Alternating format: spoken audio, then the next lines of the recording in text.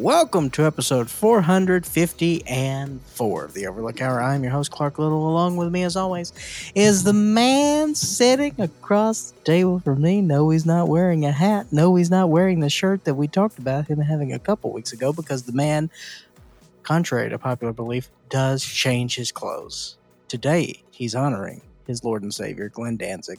It's Russell John the Fisherman. I changed back into my shirt that we wore when we went to the Alamo. Oh, did you? Yeah, I found it on the floor. So I was like, yep, perfect. And that's what we call a tease. Because we did go to the Alamo. Mm-hmm. But why did we go?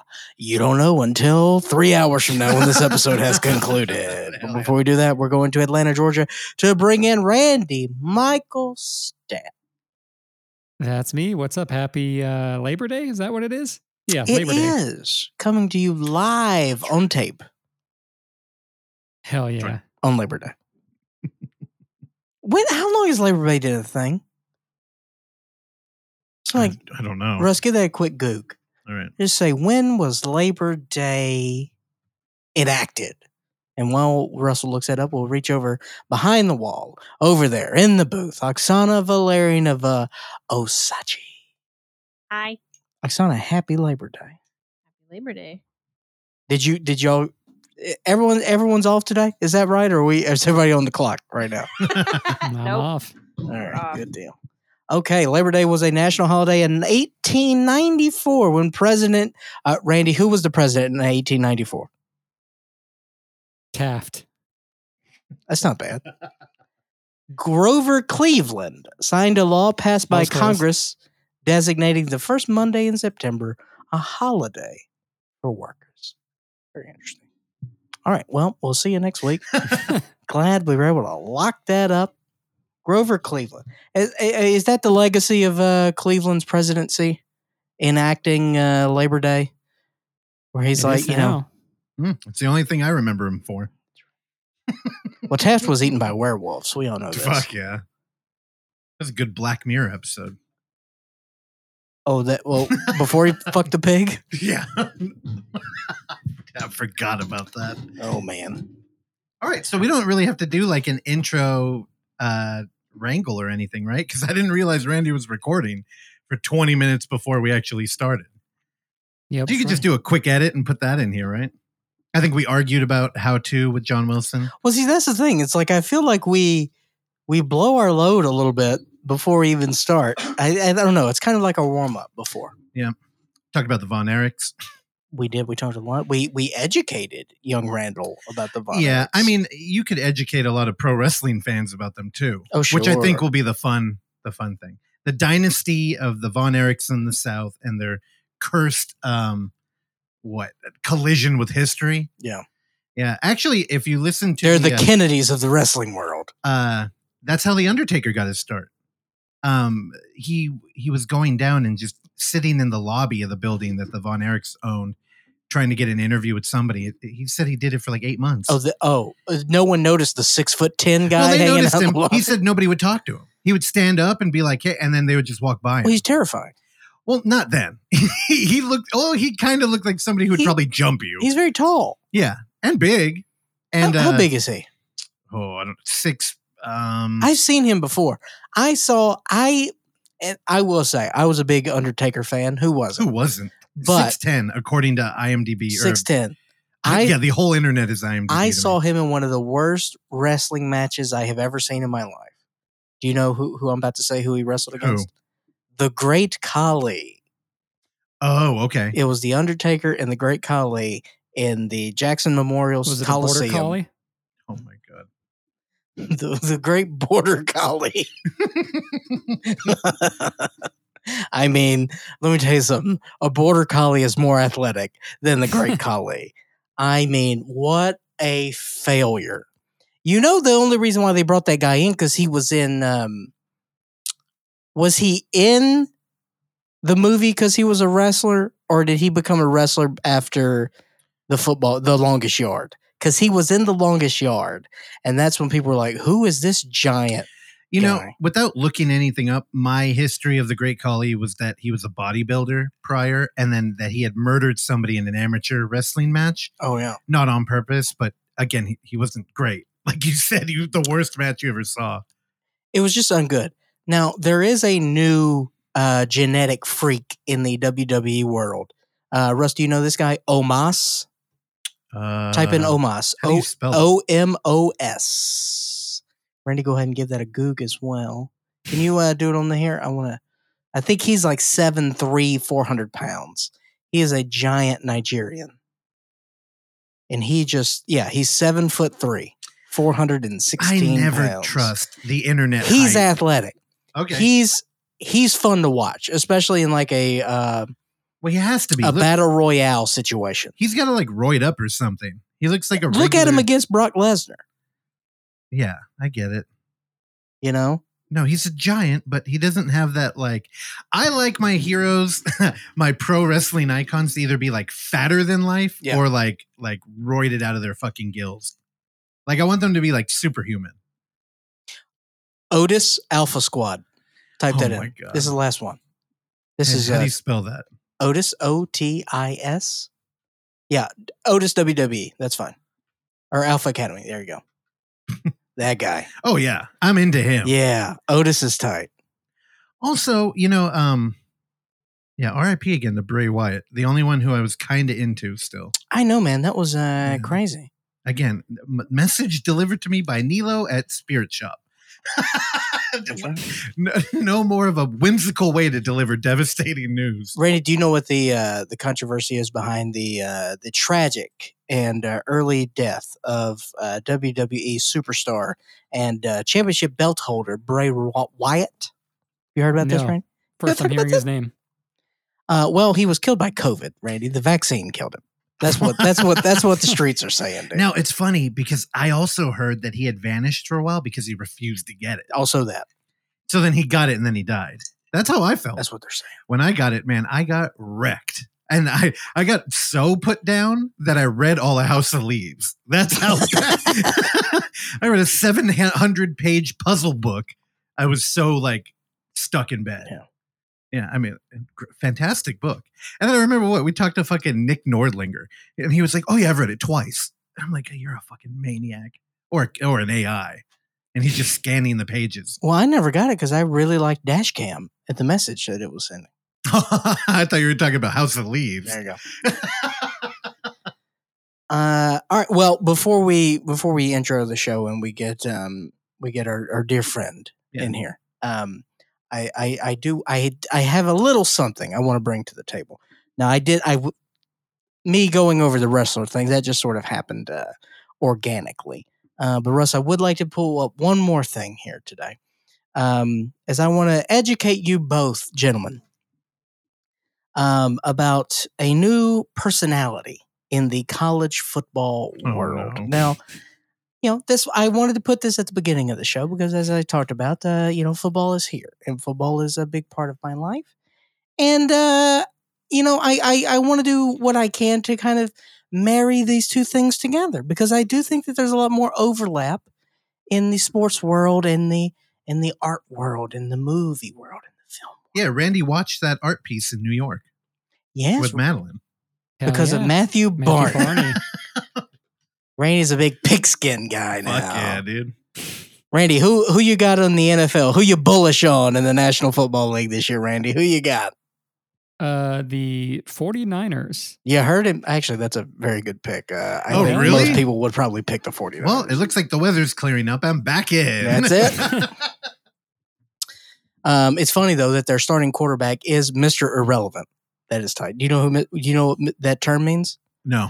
They give the term Mr. Irrelevant to the last person selected in the draft. Okay. So he was the last. The draft doesn't mean shit though. How many first round picks do nothing? A few. Yeah. It means a lot though. It does mean a lot. Sometimes it didn't pan out. Yeah. But like you put a lot of time and money and effort into the draft. Well, it's more of like a celebration of hard work and a career blossoming. Because I feel like if you get first round draft pick, okay, who cares what you do in the NFL? That was a really cool milestone you've achieved. Well, it's also a lot of responsibility now. Oh, why? because Brand? Do you walk it's through a lot of money for the first round pick. brand? It's a lot of expectations. That's what sports is. That's what sports is built upon. Now you have the entire metropolitan area on your shoulders. Mhm. You know, Yeah, but if you're carrying the weight of the legacy on if you don't deliver, you get a ton of money and you don't get any CTE. Yeah, and then you got win-win. And then you got people on Twitter X yelling at you all day. And then you get a documentary by untold football legend, blah, blah, blah, right? Boy. Is it untold? Fuck that Florida documentary, dude. I finished it. It was a hunk of shit. What, Swamp Ass, Man, the documentary? Swamp Ass. Dude, it was Swamp Ass. That's 100%. Swamp Boys? No. Swamp Ass is what it was. All right, what was the thing you wanted I to want look to talk up? to you about a gentleman named Biff Poggi. BIFFPOGGI. Randy, I would behoove you to Google this, please. That is the only name I knew how to spell. When you said it. There you go. Why is there not a picture of him? Just You have to now click go. images. Now just hate images now. No, it's because I put college football before. Oh, okay. Okay. So he's not a first round draft. Here's pick, the I'm thing. guessing. If you had to guess, what would you say is the background of the gentleman? I would like you to describe the gentleman you're looking at and kind of give me an idea of what you think his background is. He looks like an older uncle who may touch your child so you don't leave him with it. And he looks like he collects baseball cards at some point in his life. He wears visors. He looks like he hangs out on the beach too. He's got fat tan body. I bet he doesn't give a fuck. He's one of those types. He's of a dudes. large man. Yeah, but he wears the girth like a sign of accomplishment, not a shame of the modern time. What kind of shirts do you see him wearing? They're all sleeveless. Sleeveless. Yeah. Would you say this man is every bit of 350 pounds? Oh, probably more. Yeah. He looks like he's a big dude. He's a big guy. Believe it or not. Also, how old do you think Biff Poggi is? 58. This is a 67-year-old man. Okay. And believe it or not, he is a billionaire. Okay. He's a hedge fund guy. And actually, he's a hedge fund spent, dude? I think, nearly 2 decades coaching a high school team, making them a national powerhouse, and then investing a lot of his own personal money into the school and providing scholarship for his players. Then, Jim Harbaugh, who you may know as the former head coach of the aforementioned San Francisco 49ers, hired him. Thank you so much. Hired him at the University of Michigan to be his associate head coach. Then the University of Charlotte this very year hired Biff Poggi as their head coach, and it has been a controversial move to say the least. Because he's got no background? Or he has his background in high school football and has coached a little bit in college. But did he knows football very well. He played, I believe, at Pittsburgh. So yeah, he has a strong background in football. He also has a strong background in finance, and that is the vibe he brings. So he's like an A's. What was the whole thing with the A's? They used to do like calculations on like you're not the best, but you're the most. Moneyball, sabermetrics, analytics. The real fun shit. With so sports. he's just bringing attitude into this. Now, yesterday, it's the attitude era. Several days ago, on this Saturday was the official introduction of the Biff Poggi era. With a name like Biff, you just can't be cool. Like you have to this be a bully, guy right? Is cool. He's a fucking bully. Look, he looks like Biff from fucking Home Alone. Now, the picture I'm showing you here is my favorite. This was Saturday. Look at his little mini-me. Yeah. Next to him. Yeah. It kind of looks like you. It really does. And this was what I posted on your from secret account. From my ghost account. Oh my God. The only account that you post on. Yeah. It's very good. It's pretty good.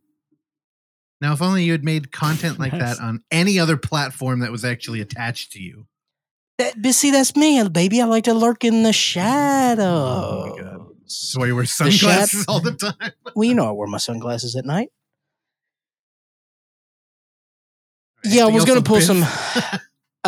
He gets mad at the media very quickly. He says ridiculous things. Yep. and I love him. I think this is going to be a failure. He has promised too much.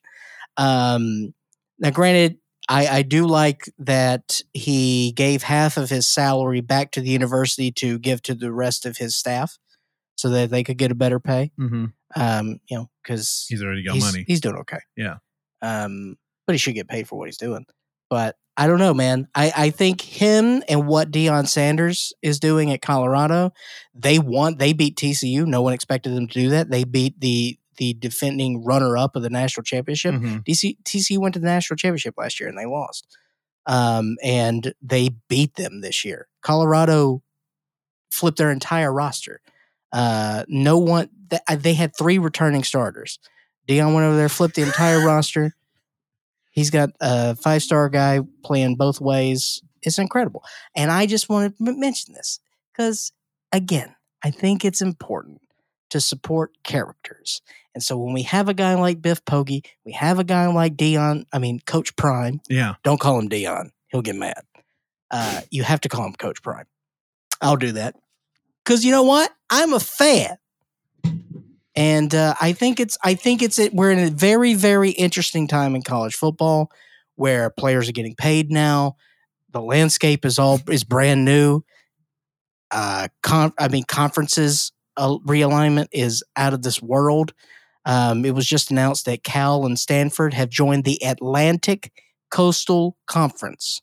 Both of these schools are on the Pacific Ocean. The rest of the teams they're playing on the Atlantic coast. So now you're going to have college volleyball teams traveling to fucking Clemson, South Carolina. All right, I gotta tap you here. We're so in the weeds here. You've pivoted from sports into geography. So I know, but I'm just saying, I feel like I probably have the most understanding of what you're talking about, and I'm going cross-eyed now. It's all right, dude. I'm just speaking for the Randys out there. I got to look out for him. I know he brought his Niners hat today, but it's really it was just a bit. Look at Biff Poggi. He had a good time. I'm more of a Biff Hoagie guy. I don't know. I just get I get frustrated when people start, getting angry at these guys for just being themselves. It's sports, dude. That's what it's all about. It's all tribal warfare. I know, and they're all stupid. But see, you're supposed to get mad at them so that you don't get mad at the cashier who's giving you lip. That's the way society works, dude. All Biff right. Poggi. Oksana, are you going to try and book him? Oh, he would do it. No, he wouldn't. Biff Poggi would do it. He would not. Okay. No, I don't want to talk to Biff Poggi. Why? He scares me. Would it ruin it for you? He kind of would. I don't know if I want to tap that glass. Does he smoke cigars? Oh, yeah. Oh, yeah. Does he bully his cousin Kevin? He got mad at the American Conference Media Day when he was only asked 2 questions. He's like, well, you picked us last in the conference. I guess nobody gives a shit about us anyway. All right. See y'all later. And then they said, you're banned. And then the 400-pound man just leaves. He did have a suit on that day. Oh, okay. He looked sharp. Zoot suit? Zoot suit riot. All right. Let's bring him in. What else happened this week? Anything? I don't think so. We got a lot today. It's a long weekend. And we're going no guest. So that means we got room to play today. Oh, boy. Which means maybe we'll have sports time coming up later, too. We already had sports time. Oh, what? Biff Poggi. I mean, we'll have... I'm trying to think of a catchy name for food. What's a good food? Grub. Grub time?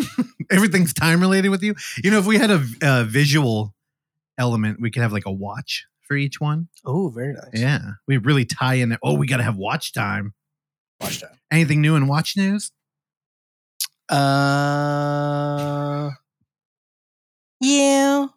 You don't seem that interested in it anymore. Well, watches? Yeah. No, I'm still interested. You got what you wanted, and now you're kind of like... But again, I told you, it's football season.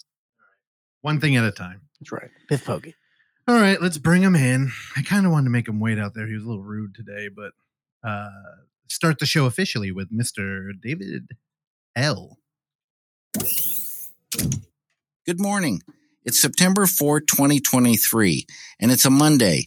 die 3 of weekend projects, and the fun work train is rolling. Today, I will be celebrating Labor Day by heading to the front of the train, where I will be shoveling coal from the tender into the firebox when needed. Even fun labor projects require a break, and today I'll be eating a standard hot dog and a soft bun with minimal toppings. Everyone, have a great day. Whoa, dude, what was... He was running out of gas towards the end there. I'm telling you. Somebody got to shovel coal into him. Well, it was like the day when he read me my birthday poem. Oh, he was It was eloquent, and then the last couple lines, it was like he had diarrhea, and he had to go. It also opened up sounding like he said die. Yeah. Oh, he definitely did. He 100% did. So weird. Big Princess Di fan, that guy. All right. Now, before you hit me with that sports bomb, we had talked prior about me doing a kind of in lieu of TBR thing. TBR. So I gotta get on. I gotta get linked up with Tom again. I know recently he's been looking for a job, so I haven't been bugging him. But he's down in Barbados. He was lying to me. Yeah. He's just fucking around out in Barbados. But we have gotten a new shipment. Last week, Clark opened up 3 packages from listener Rich.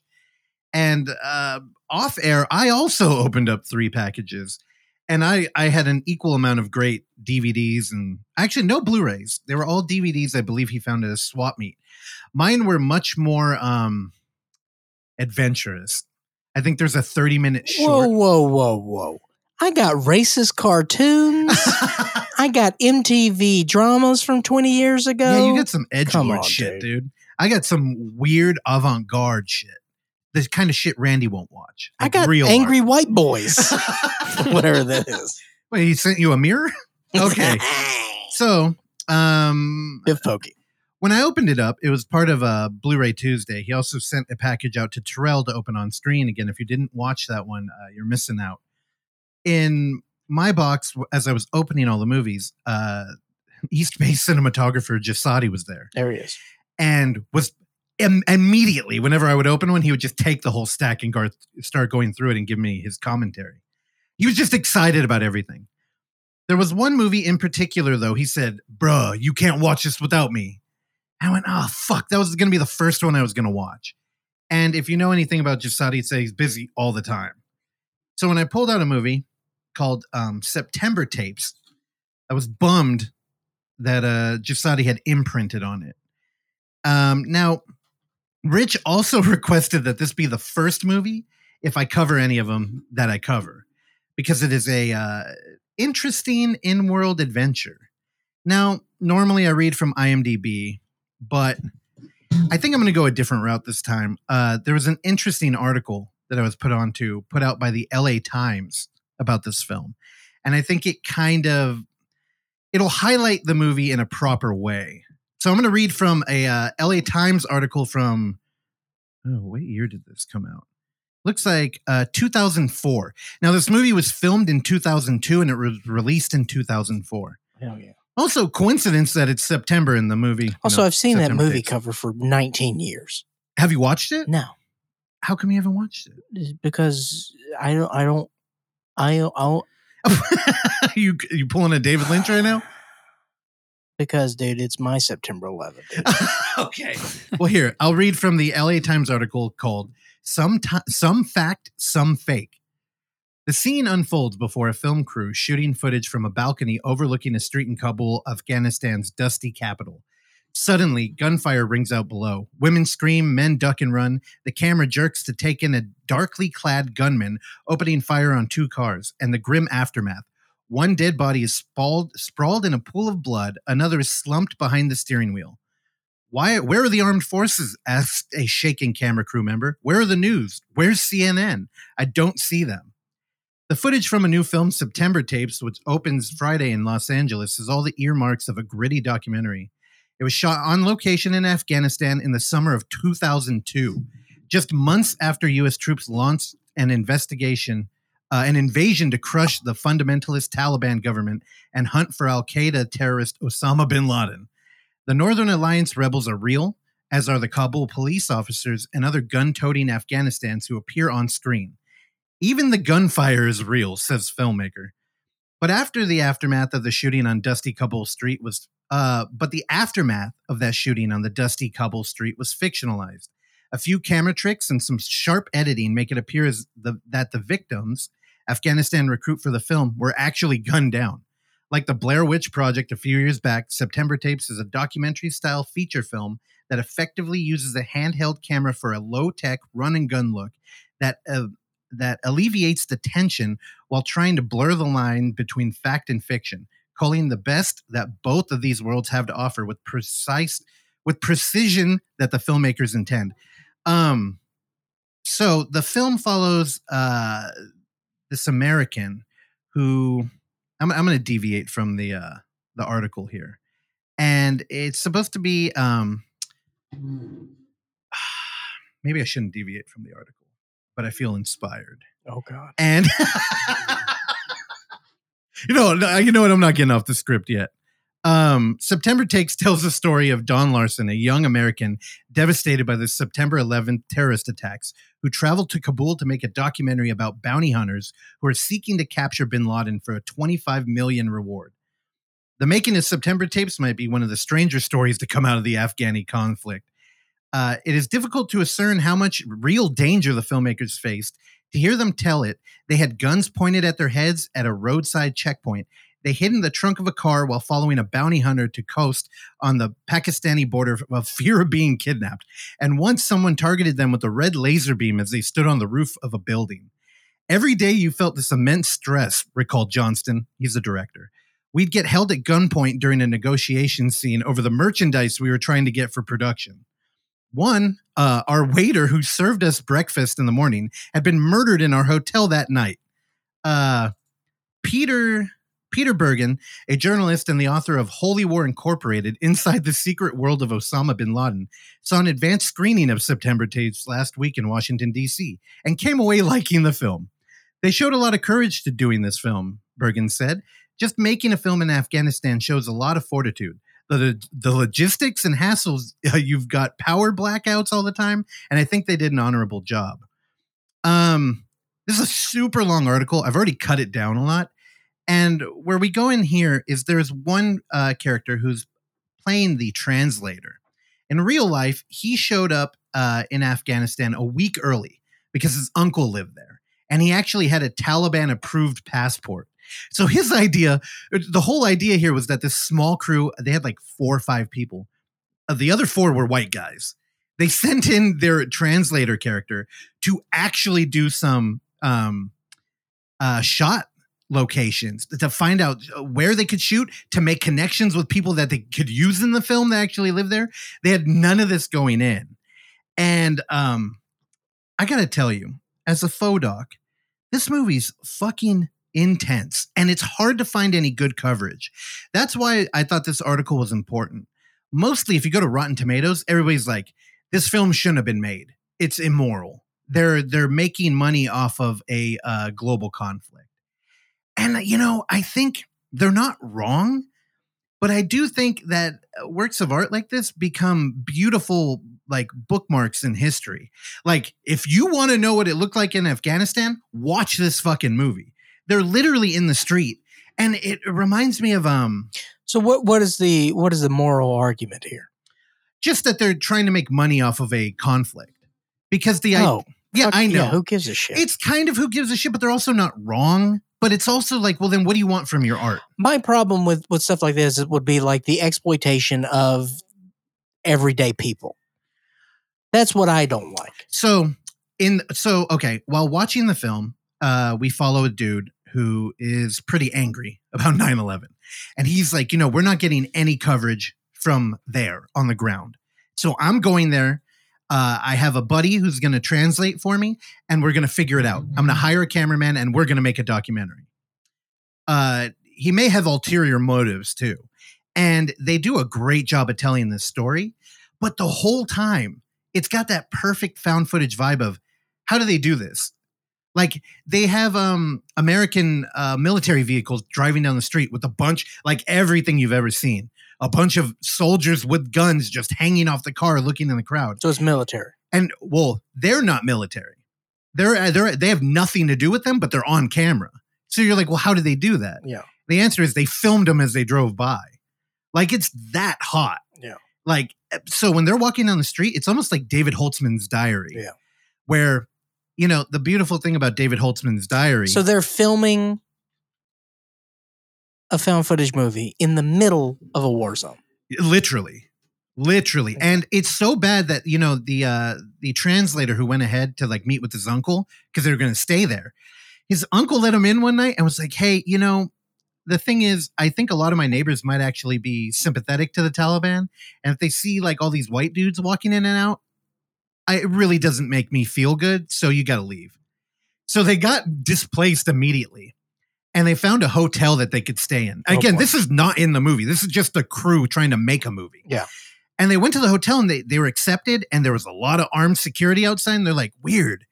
Well, they found out a few days in that the reason that they let these white dudes stay there is because the building had a bomb attempt the day before they tried. And it failed. But it, you know, it was about to be blown up. So nobody else was staying at that hotel. So they're like, yeah, you guys can stay. It's cool. Yeah, get a bomb discount. Which is also the I'd hotel. take a bomb discount. Dude, well, they didn't know. And it's like, well, what are you going to do? So the film, the first act, a lot of it is travel and it's kind of like setting the scene. There's some beautiful, like if you think Descent into Darkness or like Harmony Korine, where in like Gummo, you'll have like, you know, a kitchen of people wrestling with furniture. And you're like, this is so weird. Like somebody couldn't have scripted this. Well, in this one, we have a translator and our American who wants to make a documentary sitting in a room with a bunch of Afghanis, and they're talking about the conflict. And the American's getting mad. He's like, why doesn't anybody give a fuck? Like, they attacked us. And the translator has some of the most nuanced conversation that I've heard about 9/11, but that I hadn't heard for 10 years. You haven't heard my other podcast. Well, he was just talking about, like, did you ever think why it happened? And dude, remember, this movie came out in 2004. Yeah. I don't know if anybody even wanted to hear that. Yeah. But now everybody talks about it. It's like, well, why did this happen? Yeah. And there's a disconnect, and maybe they were the people that weren't heard. And just, I'm like, dude, no wonder Rotten Tomatoes, everybody's like, this movie shouldn't have been made. Jet fuel can't melt steel, dude. Dude, yeah, they didn't get into that. Boo. Building 7. That is not figured out here. But there are like some heavy firefight moments. There are moments where they're driving. So they end up meeting with a bounty hunter. And Dog? No, not Dog. This Damn. guy's much scarier than Dog. Dog's tight. He's got a little castle in the desert out there, and him and his troops are driving out to kill Osama bin Laden because they want that Bush money. And he's like, yeah, you could stay. Not because he's like sympathetic with America or anything. He just likes the idea of being documented as a like hero. Well, the thing is, it causes them a lot of problems. So they abandon the crew. And every time you meet, like, there's a lot of extras in this movie. Dude, they go to an arms dealer at one point. And, you know, they're going there late at night. And they're like, there's a fucking curfew. We cannot stay here long. And they go to this arms dealer. And there's just AK-47s everywhere in this room. There's a fucking bazooka. And they're playing with it. And, you know, those are all real. So thankfully on the DVD, there's a making of. I think there's a couple of them. There's a 40-minute making of. And I don't know how all of you are nowadays, but I'll throw on a bonus feature and I'll watch a little bit of it just to get like a taste. And then I'll be like, I'll come back to it. And I never do. I watched the whole thing. It's so, they were like, that arms dealer was real. And so they had met up with a dude who was kind of like local mafia, which if you listen to military on the ground in 9/11, that's kind of how the whole war went. You would meet up with like a local mafia and they would kind of tip you off because they didn't want to lose power to a terrorist group or, you know, a local or a new kind of government faction. So they would help the military. Well, they found a dude who looked very cool, Clark. He's not in the movie. Yeah. But he was the type of guy who, you know, you're driving around a military zone and everybody fucking respected him. So you're like, what shit has he done? Fuck yeah. Well, he helped the production. And he was like, yeah, you want to meet somebody who has some arms? He put them in contact with a real arms dealer. So they go in there and all the dudes are like, oh, cool, we're going to be in a movie. And they're like, what do you want on here? And they're pulling out guns and they're like, dude, is this safe? And they started talking about the whole point of the film was just this tension of like, the further we go, the more likely we're not coming back. And they're like, it felt that way making the movie. So when the dude pulls out a bazooka and he's like, "Oh, would this be cool if I have it in here?" And they have like I don't know, the rocket you put in there. Yeah. They're taking pictures. And at a certain point when the production was like, dude, there's a real curfew. Like, we do need to leave. So I highly recommend this movie. And, in the article, they do talk. Here's the thing. Now, I love found footage horror. I love in-world camera shit. I love photo documentaries. And I would be wrong to not mention what I pulled from the last bit of this article. So that critic, Peter Bergen, here's a little bit. He says, what concerned Peter Bergen about the film, though, is how it was marketed. They have to make a decision on how they're presenting it, he said. It's either a documentary or a complete work of fiction. There were people at the screening I attended who didn't understand that it was fake. Along with they did this advertising ploy. They created a character named E. Burderton, who had uncovered, now I'm going to read from the article, who had uncovered some mysterious war footage of young Americans apparently being attacked by rebels in Afghanistan. Burderton placed movie footage on the internet and then tried to create buzz around it, asking the web if they could identify where the footage was from. So they took the fake footage, like the little bit of this movie that's faked, put it online, and then try to create a buzz of, holy shit, look at this conflict. Where'd it come from? Now, the filmmakers said, our goal was to shed light on the hunt for bin Laden, how effective it is, why it's difficult, and let me skip ahead. Recruiter. Yeah, that's all. So they had a fake journalist basically leaking fake information under the guise of it being real. Fake journalist. That's the I know. They should have just waited 20 years. It could have just been a, Pulitzer Prize winner. Sure. That is a journalist award, right? Or is that books? Very Yeah, so I highly recommend this movie. It's is that books? Now, I will tell you, for the Randy crowd out there who loves art, and they're like, but how does it look? What about the Clark crowd that loves fart? There is sport. At one point, the American plays soccer with a bunch of kids. Football. No, football. I'm sorry. And it's kind of beautiful and kind of fucking terrifying. Yeah. Because he's out there like... Because the soccer ball's a bomb? No. Although the kids might be. Wow. Although they did say in the production, one of the kids walked up to them and just started making a motion with... Here, I'll do it for Clark. He just started doing this. And he said... And he pointed at them. And he was making the I guess if you took both hands and like an balled them up... explosion. And then you opened them up like an explosion right by your face. And then we're pointing them to the crew. Yeah, it's not good. That's not good.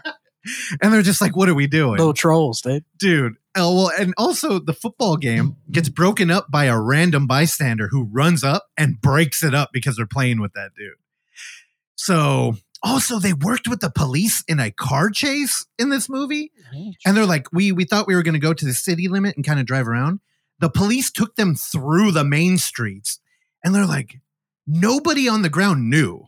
So when they got pulled over and pulling white people out with the guns in their face, bystanders were running out trying to grab the camera equipment because they thought the Americans were filming. So this movie, dude, if you want some like fucking faux reality, I mean, with a film like this, is it fake? Like, I mean, there are people in here playing make-believe, but this is that kind of gaslight cinema I'm talking about. It's not really different from like a Borat. Like, you're coming in like, we're playing a little game here in reality.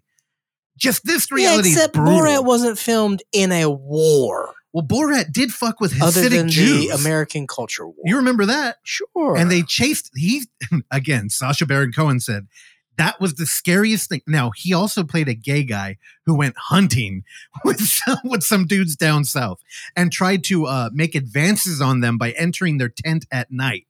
And he said the scariest thing he ever did was walk by some Hasidic Jews in a thong because they were going to kill him. Yeah. So, I mean, it's similar content here. Yeah, but he's a Jew too.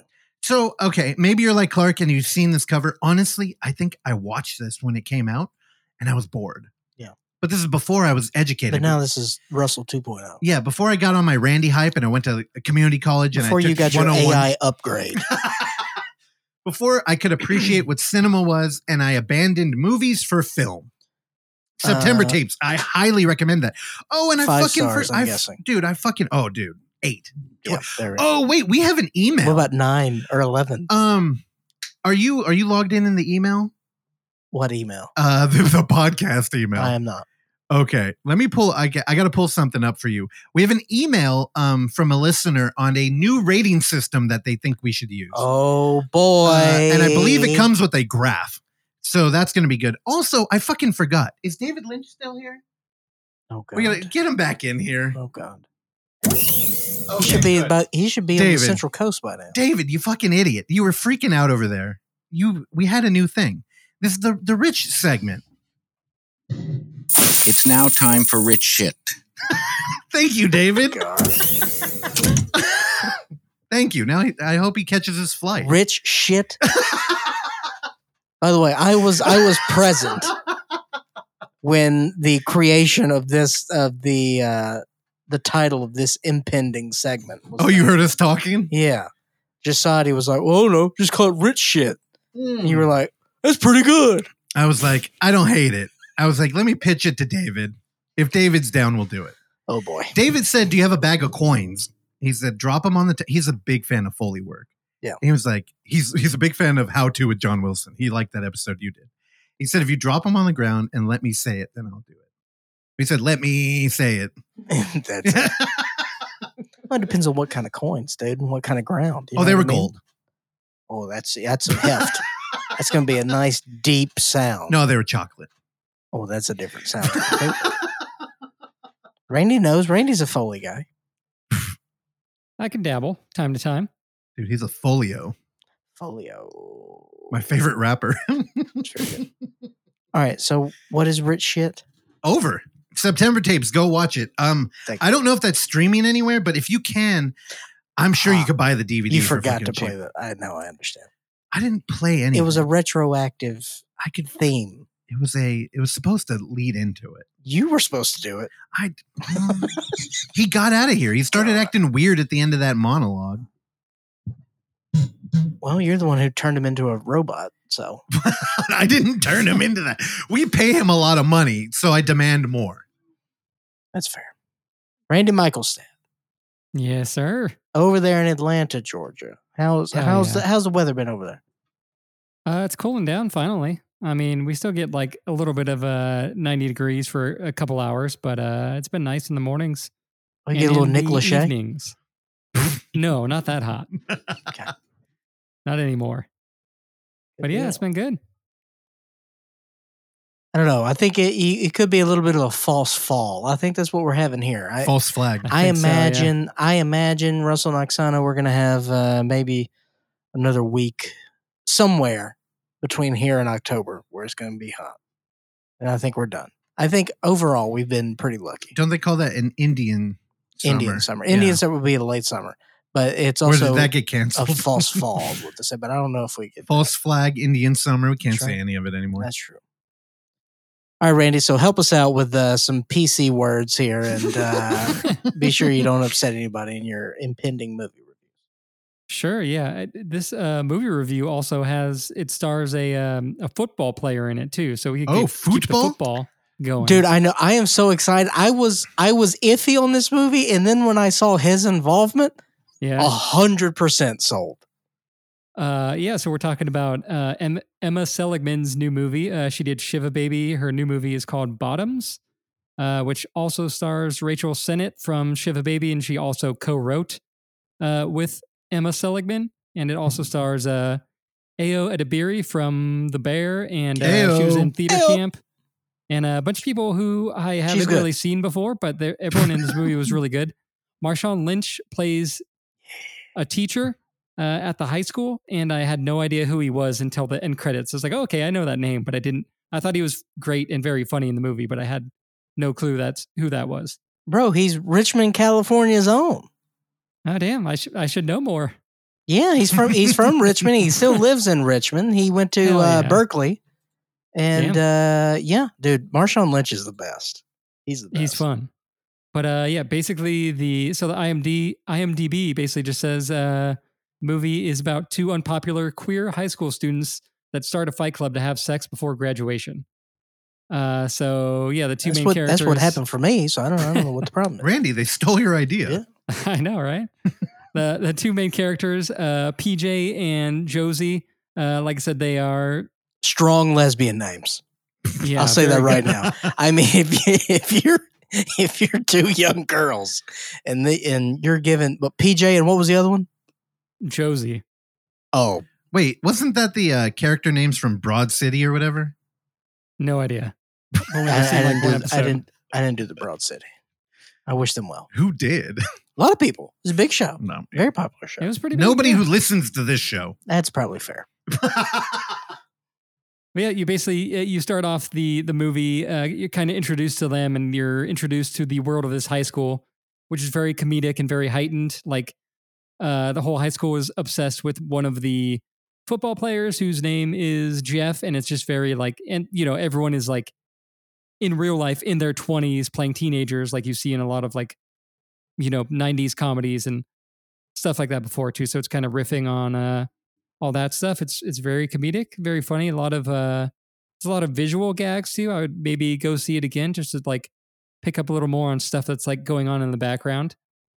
But yeah, there's like an inciting incident with PJ and Josie and Jeff in the beginning of the movie, and then when school starts, there is this rumor that PJ and Josie went to juvenile hall like over summer or like were there previously. So everyone thinks that they're very like tough, and they start like going along with it, and they decide to start a sort of female empowerment club or whatever at their high school that eventually turns into a fight club. And so they have to pretend like they're badasses. And yeah, like I said, they basically each of them have a crush on a different one of the like hot popular cheerleaders. And they're like, oh yeah, if we start this club, then we can like, hopefully get them to join, and then we'll like get closer to them and we'll be able to like fuck them, essentially. It's very funny. And yeah, things ensue. It's very funny. It gets rather violent at times, not like horror movie violence, but there's some blood and some gore, which I thought There will worked pretty be. well. But yeah, overall, like I said, I had a very good time watching this movie. It's very fun. Everyone in it is very good. Very smart writing. There's probably a lot of jokes in here too that you would miss. Like laughing at the previous joke. It's like pretty quick with the writing and everything. I don't think I like it as much as Shiva Baby, and like the tone of it just like felt so completely different than Shiva Baby that it took me like a minute to sort of like get into this sort of like zany, like high school, very heightened, like sex comedy type of thing. But I don't know, I'm a pretty big fan of it. Yeah, I think it's worth a watch. How many stars? 3 3.5. and 3 times. Oh, Yeah, somewhere between. 3.75, Russell. I redacted my 4 because I went back and I saw Shiva Baby. I gave 4. It's like, I definitely don't like it as much as Shiva Baby. So I went to You can't 3.5. do it. Randy, don't compare them. You can give them both a 4. There's enough room. That's true. Yeah. The Marshawn Lynch bump, dude. Now the only rebuttal. I gotta pee. I'll be right back. I gotta call it a rebuttal. On Instagram, I know a lot of people have been going to see this movie, and there's almost like a pent up anger in them. I don't know. It comes across as very aggressive when everybody's like, "Hey, this movie's fucking good, and y'all said they can't make raunchy comedies or R-rated comedy anymore. This is it, so you better go watch it." Yeah. And I'm like, what the fuck does that mean? So the vibe I was getting is that it's kind of like they're not getting into like I don't know, hairy, maybe walking the line of PC culture, but like they're actually secure within that. Is it because the characters are like lesbian or like I don't know. Yeah, I don't think it. I'm trying to think now, but there was definitely some lines where some language was used that I like thought was not like incredibly edgy, but I don't think it's like trying to skirt that like completely. It's trying to like sort of deal with, I don't know, and essentially like the two main characters are like toxic masculinity, but they're like females, you know, they're like Yeah. trying to like start this club so they can fuck girls. So it's dealing with all that kind of stuff and sort of turns it on its head in an interesting way. Yeah, I mean, and I get it too, because I totally agree. I don't think masculine, like testosterone is toxic. I just think there are fucking douchey people out there. And, you Yeah. know, I also believe in equality and women can totally do it too. I know a couple who are the most misogynist motherfuckers I've ever met. They massage a lot? So, yeah, I don't know. I'm pretty interested in it. Again, I'm not a huge Marshawn Lynch fan. I'm more of a Brother Lynch fan. I would, Marshawn Lynch is tight.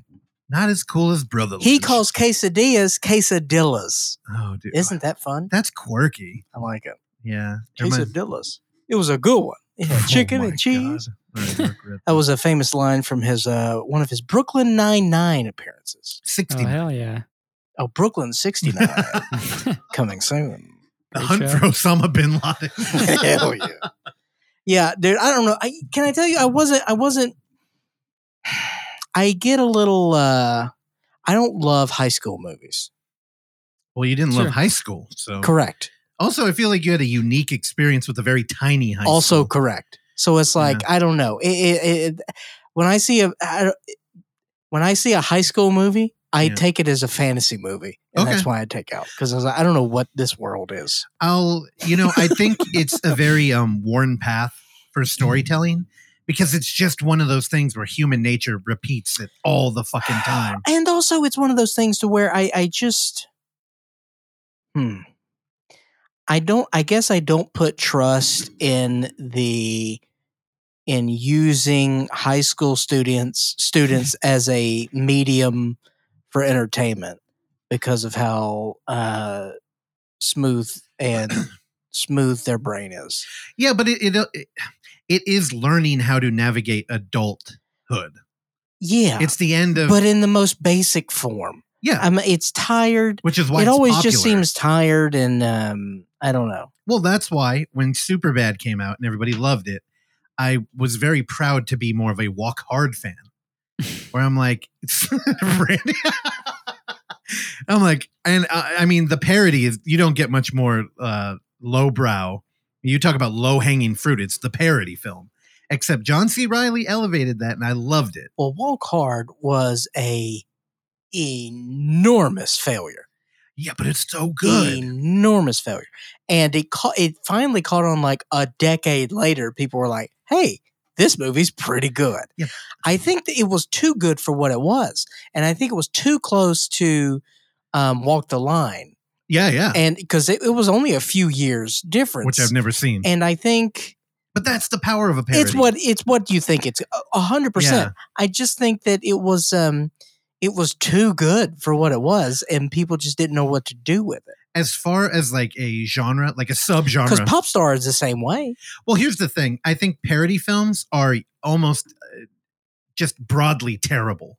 And it's because they take the premise of we're going to make fun of a movie, but they always lose that focus. So by even one that I love, Scary Movie 2, like it's not even Scream anymore. And it starts opening up broader and broader because they're trying to touch cultural touchstones. Yeah.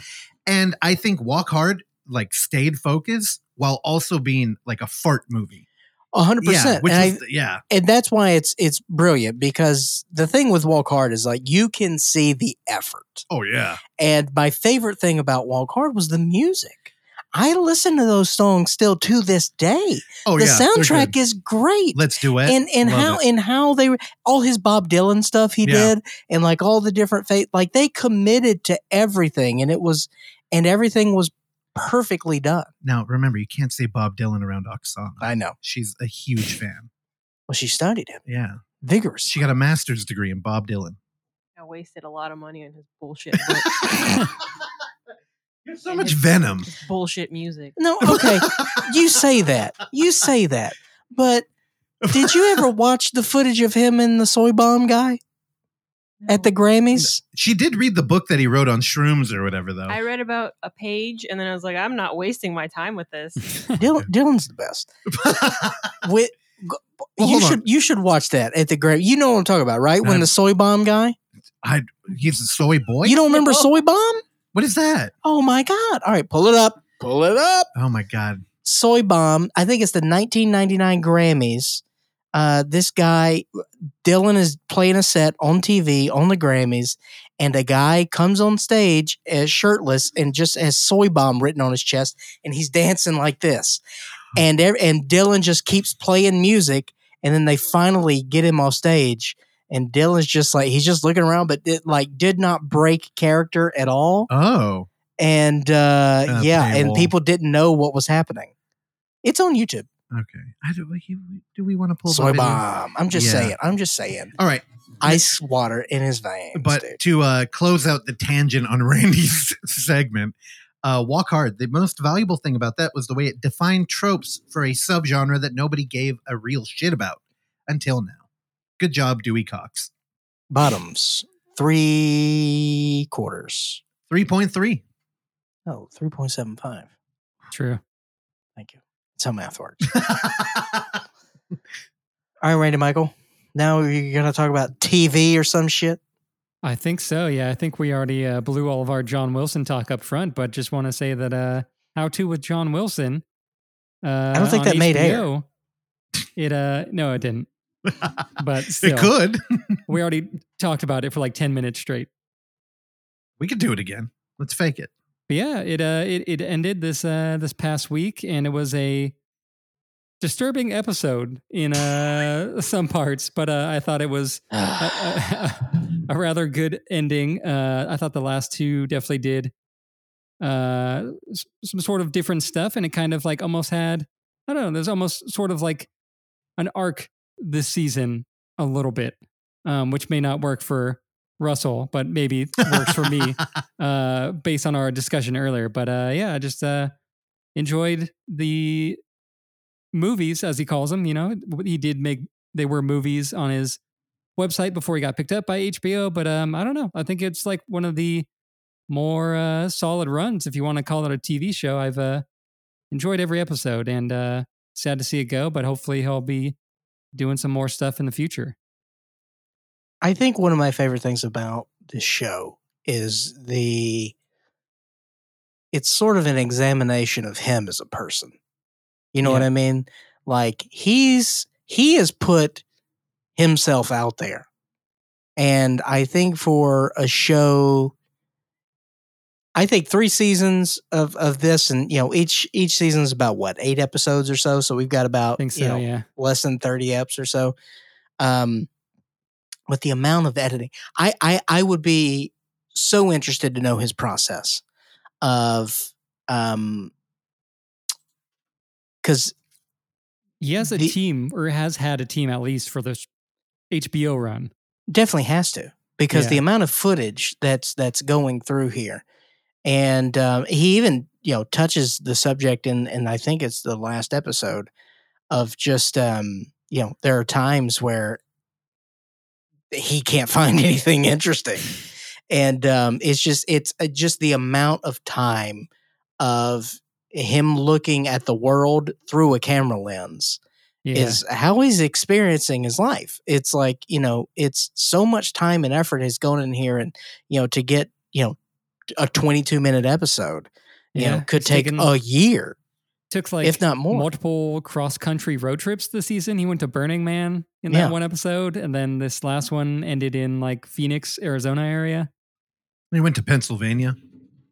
Yeah, Tennessee. It's not that far out of New York, but What, Tennessee, I know. Yeah. Blew up a car in Tennessee.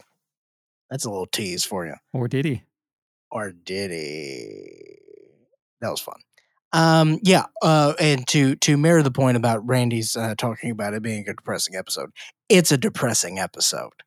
I heard him on a podcast tease sort of the last episode, because they were asking him just sort of like, what he was doing next or whatever, or how he was going to end it. And he's like, after the last episode, I'm not sure that people would want more, just because of how that episode ends.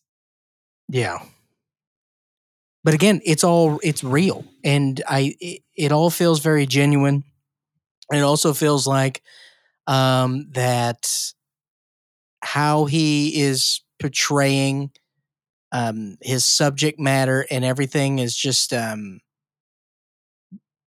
we're just getting an inside look at him too. I found an interview with him, and whoever the interviewer is asked, "Do you have any idea how much footage you have stored?" He said, "I don't. Thousands of hours, just days and days of footage. All the tiny B-roll snippets I alone shot for this season took like 20 hours or something. It's overwhelming. I'm really bad at numbers like that. I should probably ask my assistant editors for that answer because you're not the first person to ask." He said, "Do you have any method of organizing your personal footage?" He said, "Yeah, they're all in folders sorted by days they were shot on. And I'm constantly referencing what I did on that day. Within that day, I'll make selects of the funniest, most interesting B-roll that could fit anywhere. The assistant editors do a lot of that stuff for me as well. They tag everything and they lump it into a folder for the editors and try to interpret the footage and figure out what episode it should go in." Yeah. Yeah, That makes sense. You're going to hate what I'm going to say. Yeah. But there'd be a really easy way to train an AI to deal with Jesus that. you gotta stop this shit. No, it's just a you, tool, You dude. gotta stop this shit. You gotta stop. You gotta stop. Hey, John Wilson, this is for you. Let's collab, bro. I'll David, we're good friends. I can fly him over there. He could organize thousands of hours of footage very quickly for you. Place you with a AI, dude. Well, hey, you know what? He'll also blow up a car for you. All right, Randy. Anything else, Bab? No, not really. I won't talk about it a lot because I know it's probably been discussed on the show, and I'm also incredibly late to it. But for some reason, I never watched, or maybe I never finished, The House of the Devil, and I watched it last night. I think for the first time, and loved it. It's great. Oh, weird. Hell, Trying to You get do on know my, that it's a horror movie, Randy. I do. I'm trying to get on my, my fall movie watching before fall actually happens. So. Oh, yeah, you fucking Halloween tourist. God damn you, Randy. Well, Randy, you Hell also yeah. you mentioned to me another movie. Are you not going to talk about the other movie you saw? Yeah, I watched the Pope's Exorcist. Yeah. Okay. With what's his name, and it was all right. All right, good. CG. There's a lot of CG. I bought that movie on Blu-ray. Hell And yeah. For some reason, people come over all the time. They're like, "You bought it?" Like multiple people have found that movie on the shelf, and they're like, "Wait, really?" I'm like, "I haven't watched it." So if you're looking for something like, It's pretty good. yeah, I remember you saying that. I like it. But enough about that. Randy, what did you think of House of the Devil? It rips, dude. It's good. And love the cinematography. It looks like a 70s movie, you know? Yeah. Yeah, it's very good. Our Greta boy's Gerwig's in it? great in it until she gets shot in the face. Oh my god, I forgot Greta Gerwig's in this movie. Yeah. Uh-huh. Donahue, though, she's really good too, yeah. she really anchors that movie by just looking of the era. And I remember Yeah. Ty West talking about, like, if she didn't, like, he cast it based on looks, which I guess could be a little bit of faux pas nowadays. Lena Dunham is a voice in this? Get the fuck. Apparently, yeah, dude, this movie's stacked, dude. We got Tom Noonan, Tom Dee Noons. Wallace. We got fucking with AJ Bowen. AJ Bowen. Whoa, that's a weird picture for AJ Bowen on fucking IMDb. Yeah. But he's good in it. So Randy, Ty West, after putting out this movie, was the one who articulated his hate for the phrase slow burn. And he said, it's the first movie that's really gotten out there and people have been able to watch. And I talk to people and I want their honest opinion of it. And they give me this catchphrase, which kind of is everything they're going to say about my movie in one toss, and it's slow burn. And they have nothing to expand on. And that's the reason why I don't use that anymore. Because I completely agree. I think it's my favorite movie of his. I don't know. I really like it, but again, it became such a cultural thing. Like people are like, "Oh, horror's back." I remember I watched it at I think I watched it at the Lumiere. That's how long ago it was. Wee. Damn. Yeah. I know I watched it at a currently defunct theater out here. But yeah, I've been talking a lot about The Sacrament lately. So I've been thinking about going back and watch that. Nah, I should rewatch it. It's not what I wanted, but it's good. I like it. Still haven't watched the Western. Yeah, he's got a fucking dude. Look at all the work he's done, and then now people know him because of X or like Pearl. Don't give it to you. It's like, dude, he's got a whole Pearl over X. No, I take X. Pearl's good.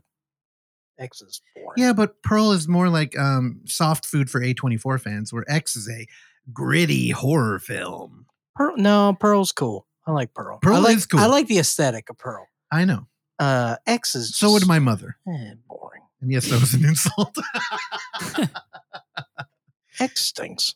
X is great. X is Alligator, fantastic. Old people love it. Boo. Also, that porn dude was great. I liked him. Yeah, He was cool. I knew you did. That's what I give him 2 times. And then Oksana, who is your favorite in X? How do you say his name? Kid Cudi? Yeah. She was about to say it. Oh yeah, Kid Cudi. Oh, because his last name is Miscudi.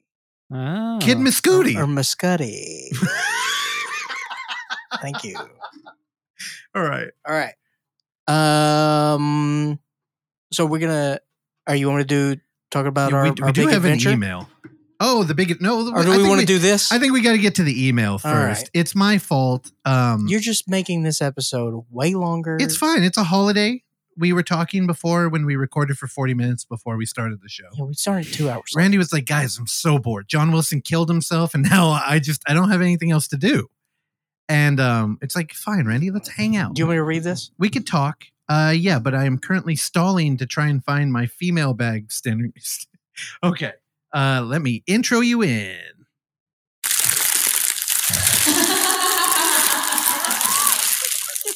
That's the female bag. That's the worst one. I like it. What is that? Popcorn? No, it's a bag. It's like a I fucking. understand. Yeah, it's not good. It's pretty bad. All right, this is from listener Sam, who was on microphone for a very brief time a few weeks ago. We snuck in, and then I pointed. I said, "Do you want one?" He said, "No."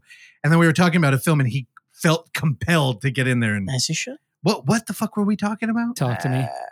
Talk to me. That's right. He's more on my side. Yeah, no, I should have cut his mic. I should have never let him. Also, on. did he get in there about Twisted Metal a little bit?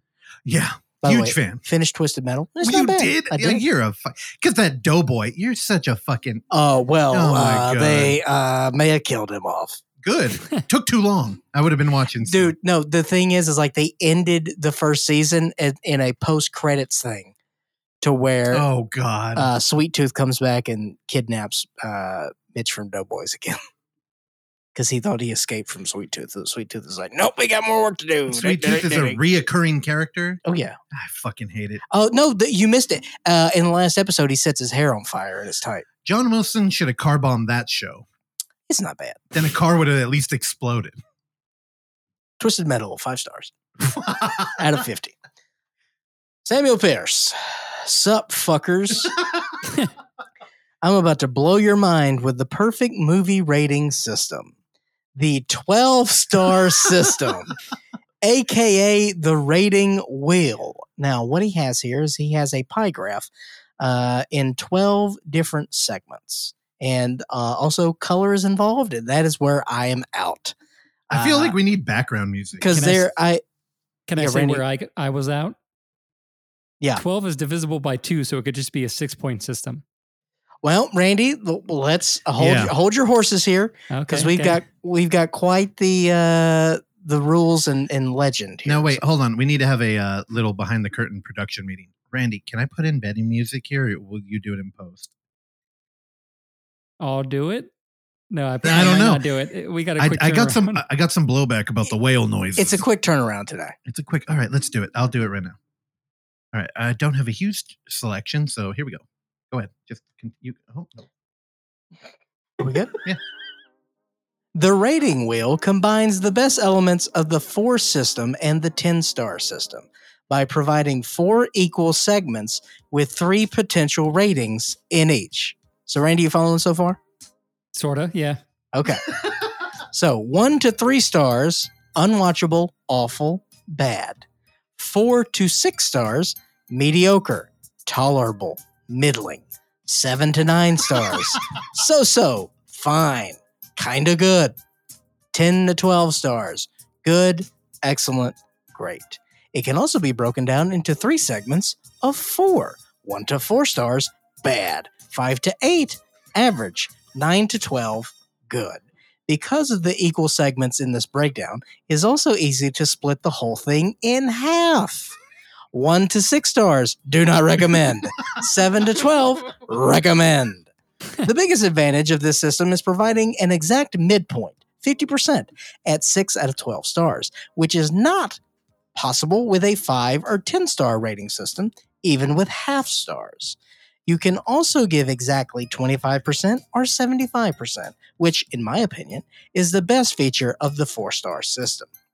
Perhaps the best part of this system, however, is that it's basically nonsense, making it easy to change your rating depending on who you're talking to. For example, I might tell Randy that Terrence Malick's The Tree of Life is a 4-star movie. If he asks how many stars that's out of, I can say, 4 stars, leaving him none the wiser that I've actually given a modern classic a 33%. Boo. Similarly, I can tell Russell that I give Dashcam 8 stars, which is a good rating on a scale of 8, but only a fine rating on a scale of 12. As for Clark, I just tell him the truth because he has good taste. Also, that is not an editorial note. That is straight from the text. I'm so sorry you all had to read this. Cheers, Sam. Tree of Life is 12 out of 12, by the way. I also agree.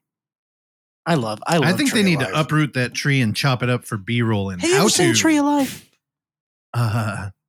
You want to measure my estrogen right now, dude? There are two movies. There are two movies that affected me in a way that I didn't know how to describe it. All right, Bottom from 2010. 2001: A Space Odyssey and Tree of Life. You're such a hack. I know. Oh my! I know what that God. sounds like, but it's true. It's wow, true, dude. I love those movies, man. Those are great movies.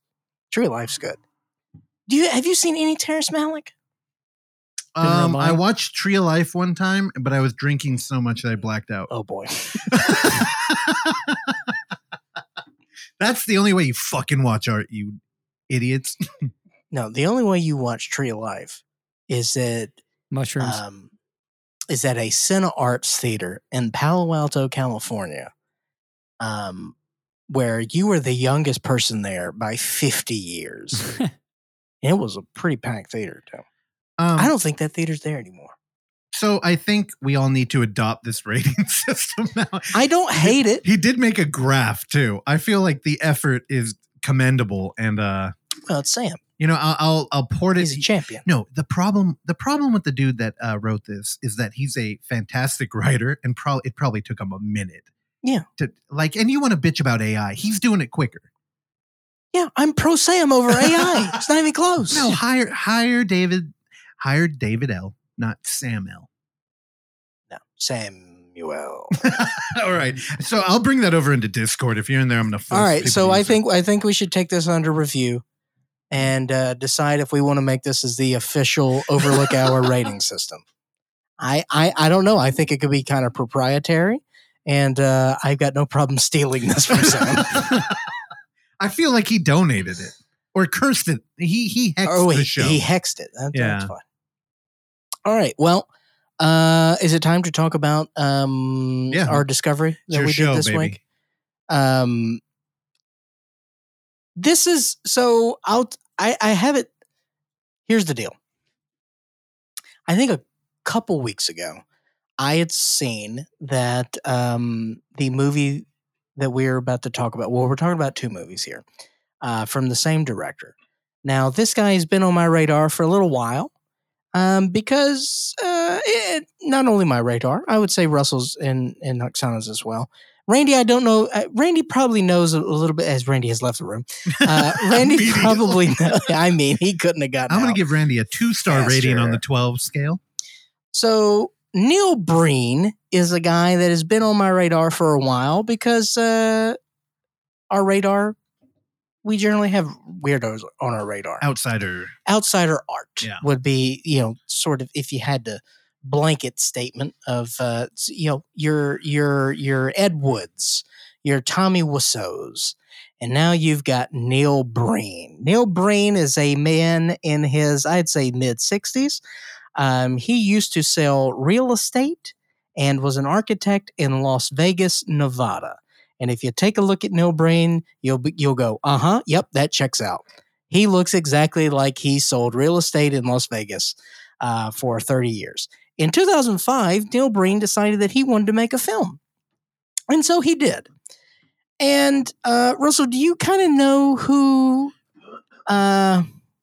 based upon the minimal amount of research that I've done, trying to queue up our introductory and deep dive into the Neil Breeniverse, do you know who kind of, I'm going to say, is a direct contributor to Neil Breen being in the spotlight of the public? I imagine it's like the Alamo or Fantastic Fest or something. The sniff is Agfa. We're very close. Okay. But I would say that I should mention that this gentleman has been on this show. The guy who I would say is attributed to bringing Neil Breen into the spotlight has been on this very program. I don't know. Cinefamily. Oh, Brett? Yep. Oh, what? He did? Yep. Okay, so then, yeah, that's Agfa, Alamo, everything. Yeah. Yep. Now, just before you go on, the only thing I knew about Neil Breen was when Kristen Lee came over. If you listen to the show for a while, you know, directors of Dead Dicks came over from Canada to show their film at Another Hole in the Head when we were presenting. And that was like 4 years ago. By the way. And their tenderloin, you know, back when the tenderloin was easy, it was nice. That's true. It was too much, and they stayed with us. And I remember, I will say, it was a rough. It was. Oh, it was rough then, but now it's even. No, but I'm saying I took them to the place, and I felt bad. Well, here's the thing: they were over here, and Chris, he's my favorite type of person to have. He'll just like finger through the whole collection downstairs, and he asked, "Oh, are you a Neil Breen guy?" And I was like, "I don't know who that is." And honestly, beyond him bringing that up, and I think he showed me some YouTube videos, nothing. I didn't watch a movie. I hadn't looked up anything. So that's where I am. Yeah. Well, take us to about a week ago where I was perusing the Alamo Drafthouse application on my information phone and saw that Neil Breen's newest film was showing at the Alamo Drafthouse. Cabrini Breen? Cabrini Damn, I fucked that Breen. up. It was right there. It was on a T, and I fucking whiffed. Dude, Neil Breen is Candyman? That'd be tough. Cabrini Breen. Cabrini Breen's pretty good. Yeah, edit that out, Randy. Make it funny. I just posted my joke in the chat instead of actually saying it. Oh, Neil boo. Neil Breen. Neil Breen only needs one mic, my friend. So, what was that? A burp? It was a big indigestion. It looked like it hurt. Yeah. I didn't think it was going to take you 15 seconds. You said so, and your cheeks puffed up and your face turned red? Ooh, I don't know what's going on, dude. I was chugging Pepto yesterday. I took a shit this morning. It looked like a marble rye. Oh, it's probably a result of our double feature. Man almighty. All right, so his newest movie was showing this week at the Alamo, which was a sequel to his 2017 film Twisted Pair. Yeah, got it up there. I had to pull it in my house. I know it's somewhere here. And now his newest film is called Cade, the Tortured Crossing. So I had seen this a couple weeks ago, and I immediately first thought was like, oh, I got to tell you guys about it. Mm-hmm. And I didn't. I forgot. And then I went back. I was like, oh, well. And I told you guys about like 2 days before. I was like, hey, thinking about going to this.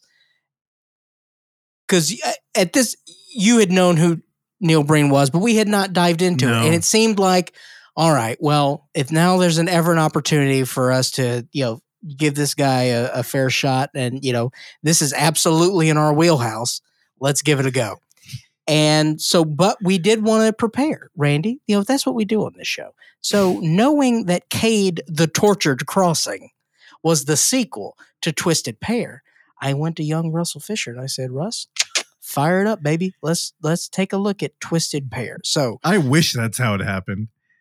You were like, you want to go? And I'm like, dude, let's try. It was a late screening, and I'm like, it's hard to get a babysitter at night, but we could probably figure it out.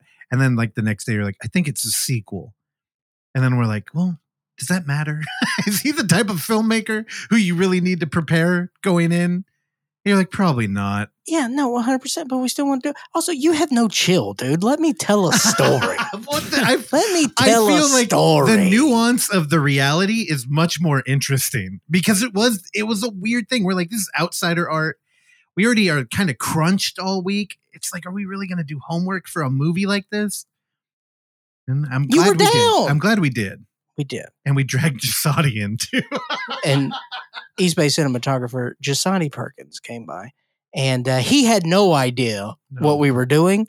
And that's something I think we both kind of take enjoyment out of, is not giving people context for things. No. I think you enjoy it more than me sometimes. Well, I didn't have any context either, so I would have been looking up shit and trying to like middleman it. I'm like, fuck it. But like we said, Neil Breen, basically what he's doing is very similar to that of,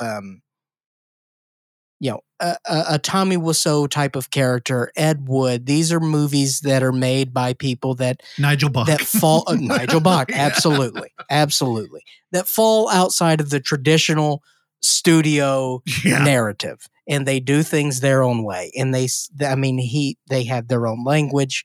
And it's certainly their own film language, and it's unlike anything you have ever seen. And for people that watch as much, content as we do, these things stand out. And there's something special that kind of lives in the middle with weird things like this. So we'll start quickly with Twisted Pair from 2018. Guys, there's not a... Here's the thing. When you're talking about these movies, 90%, if not 100%, is green screen. Yeah. I think I'm convinced that Cade the Torture Crossing 100% was green screen. Yeah. I think we have less of that. Don't we? I think we've got some natural sets in Twisted Pair. Or is it 100%? No. Yeah, there's like an office building he's in. And, okay. Yeah. But they go in that weird like front area of that complex that looks like Okay. Twisted Pair. Identical twin brothers become hybrid AI entities, yet are torn in different directions to achieve justice for humanity. Ignore everything I just said. Nothing in this makes sense at all. Here's what you need to know. Neil Breen is playing two versions. He's playing brothers. He's playing twin brothers. One, he has a glued on fake beard. And he is wet most of the time. His face is soaking wet, probably with beard glue. And there are also fake mustaches. I mean, one honestly looked like it was a piece of tape that they just got a marker on and made a mustache for one of the guys he put in the torture chamber. It looked like the mustache stopped sticking. Yeah. So they scotch taped it on. 100%. Copious amount of green screen. Copious amounts of him not keying things correctly in said green screen, making things, fun. Well, Clark, the IMDb synopsis are usually bad, so don't be too hard on it. How would you describe that movie? I don't exactly. I just think you should let people know where you got that description from. I got that description from his own movie poster. His movie posters are also a work of art. They give a lot of information on that. We know that it is an hour and 29 minutes. It is made in the USA. It is written, produced, and directed by Neil Breen. He also another hallmark that we are noticing in Neil Breen movies are his credit sequences, where he just likes to put his name everywhere. That was one of the things when I got into the room and I started reading like literature about it, which is a weird thing to say, but like people who really look at outsider art and take it like seriously, one of the faux pas of this would be the credit, like giving yourself multiple opportunities in a credit roll to just throw your name up. And Tommy was guilty of it in the opening, like establishing shots of the movie. Like his name would just keep appearing. Yeah. So now it's a thing I look for. And I think Neil Breen has him beat. Yeah. Well, because Tommy would have it would all be pre-credit Yeah, in the giant intro. thing. It would be like the Universal, but with Tommy, and then like the MGM, but with Tommy. It's like Yeah. those things. Neil was just like he would stretch everything out. Colorist Neil Breen, Yep. edited by Neil Breen, best boy Casted. Neil Yep, Breen, everything. and that's fun. The man did it. I didn't even notice that his fucking poster had the synopsis and the runtime and the country of origin. And the hyperlink. Yeah, fucking web, dude. That poster is like, I don't know. It feels like akin to Andy Warhol. Like it's kind of looking at. But the thing is, that it's all the same. Like that is his style. It's unpleasant. And I don't want to. I don't want to talk a ton about Twisted Pair.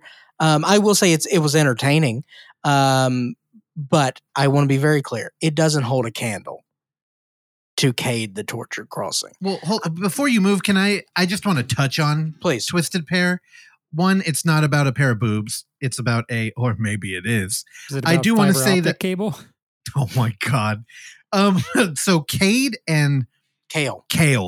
Standout performance. Twin AI brothers. Now the AI brothers, I don't know what fantastical things you think they might be doing.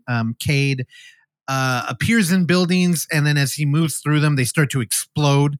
That seems to be about it. While his brother Kale is in a bad relationship that is being fueled by drug addiction. Kale's just a drug addict with his fake beard. Kale fighting his girlfriend is the only thing I liked about that movie. Yeah. And I have to mention that, outsider art, like Clark mentioned earlier, when you watch a lot of films, it feels so nice to just go in and be like, I don't know what's going to happen here. Like the Disneyfication of movies, or the Spielberg kind of way you tell a story through film, is just not there at all. The craft is not invisible, and anything and everything can happen. And having said that, I thought that Twisted Pair was boring. And also we had Jasadi there, and I felt bad. And I thought, he's not going to come to the movie with us now. That's not boring. Him petting the hawk. Oh my God. But it took like 10 minutes for it to happen. He would like slide in off the left side of the screen, having already been in position like he was petting something. And then it would kind of link up with stock footage of a hawk. But it would basically be him petting the log that the hawk was resting on. Well, and also, it would be like him petting the hawk. And, I've been doing a lot of like editing work lately, and there's something so uncinematic about stock footage. Like we do a show about like indie horror or like foreign film, all these kind of like different avenues. They're not like mainstream, and they all have like a flair and an aesthetic. Fucking stock footage is like the soulless equivalent of film. Like there's something about it that is so benign and boring. Like it just, and this movie is a fucking epic journey through stock footage. And then you've got Neil Breen, who takes that stock footage, and that's what a true master chef does, Russell. Oh my God! They take ingredients that no one else wants, and they raise it to a new level, and that's what Neil Breen is doing with the green screen. The Breen screen. The Breen screen. The Breen screen. Dude, here's the thing. On IMDb, or like we went to Letterboxd and looked, and everybody's like, this is his most cinematic movie. And I thought, oh my God, what are the other ones like? Yeah. And I was worried, and I felt like we're only 2 in.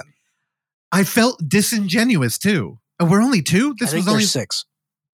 Oh, wait. Okay, and this was the second one he made? Twisted Pair? No. These are the 2 most recent movies. Okay. That's what I meant, though. I'm like, what about the ones prior? Oh, yes. Like, they must have been. So I was just providing context for our listeners that we've only seen the latest. Well, dude, honestly, I didn't even know that was the latest movie. Yeah. And I felt a little, I had an internal dialogue here, and I'm like, is this correct? Should I have like organically found him, or like kind of force feeding myself homework food before I go to the movie? It reminded me of the last time I watched Marvel movies. I was trying to cram all the movies in before Endgame, and I got to Thor Ragnarok, and I wrote a suicide letter because I hated that movie so much and I was ready to die. And I saw Endgame, and I just did not like it. And I'm like, oh no, this is going to be the end game of outsider art for me. Yeah. Well, I think I think that Cade, the Tortured Crossing saved it for you. Oh, because definitely. I don't think Twisted Pair was as, I mean, comparatively to Cade the Torture Crossing, it is inferior, but there's still a lot of good stuff in there, and it's fun. What would you rate it out of 12 stars? Oh God, I'll have to relook at the rating system. Until then, I don't 6 know. stars. Provide the All day. we'll have to convert it, but I would say for me, We'll have to convert. it's a 3-star for me. It's a 6-star and 3 movie stars all day. are fine. 3 stars are the death knell. That's for you. 3 stars are that's nice. That's no man's land. That's a nice. I didn't hate it enough to remember, and I didn't like it enough to care. But let's get to finally Cade the Torture Crossing, because I mean I want to be very clear here. We saw this at Theater 5 at the Alamo, which we've talked about Theater 5 a good bit. It's a nice size theater, about 100 seats, and I would say at 80% full. Basically, just the front. It was us in the front row, but every other seat practically behind us was full. Mm-hmm. So perfect way. 80 people there, easy. Great screening. Everyone who was there knew why they were there, and they were there to have a fun time.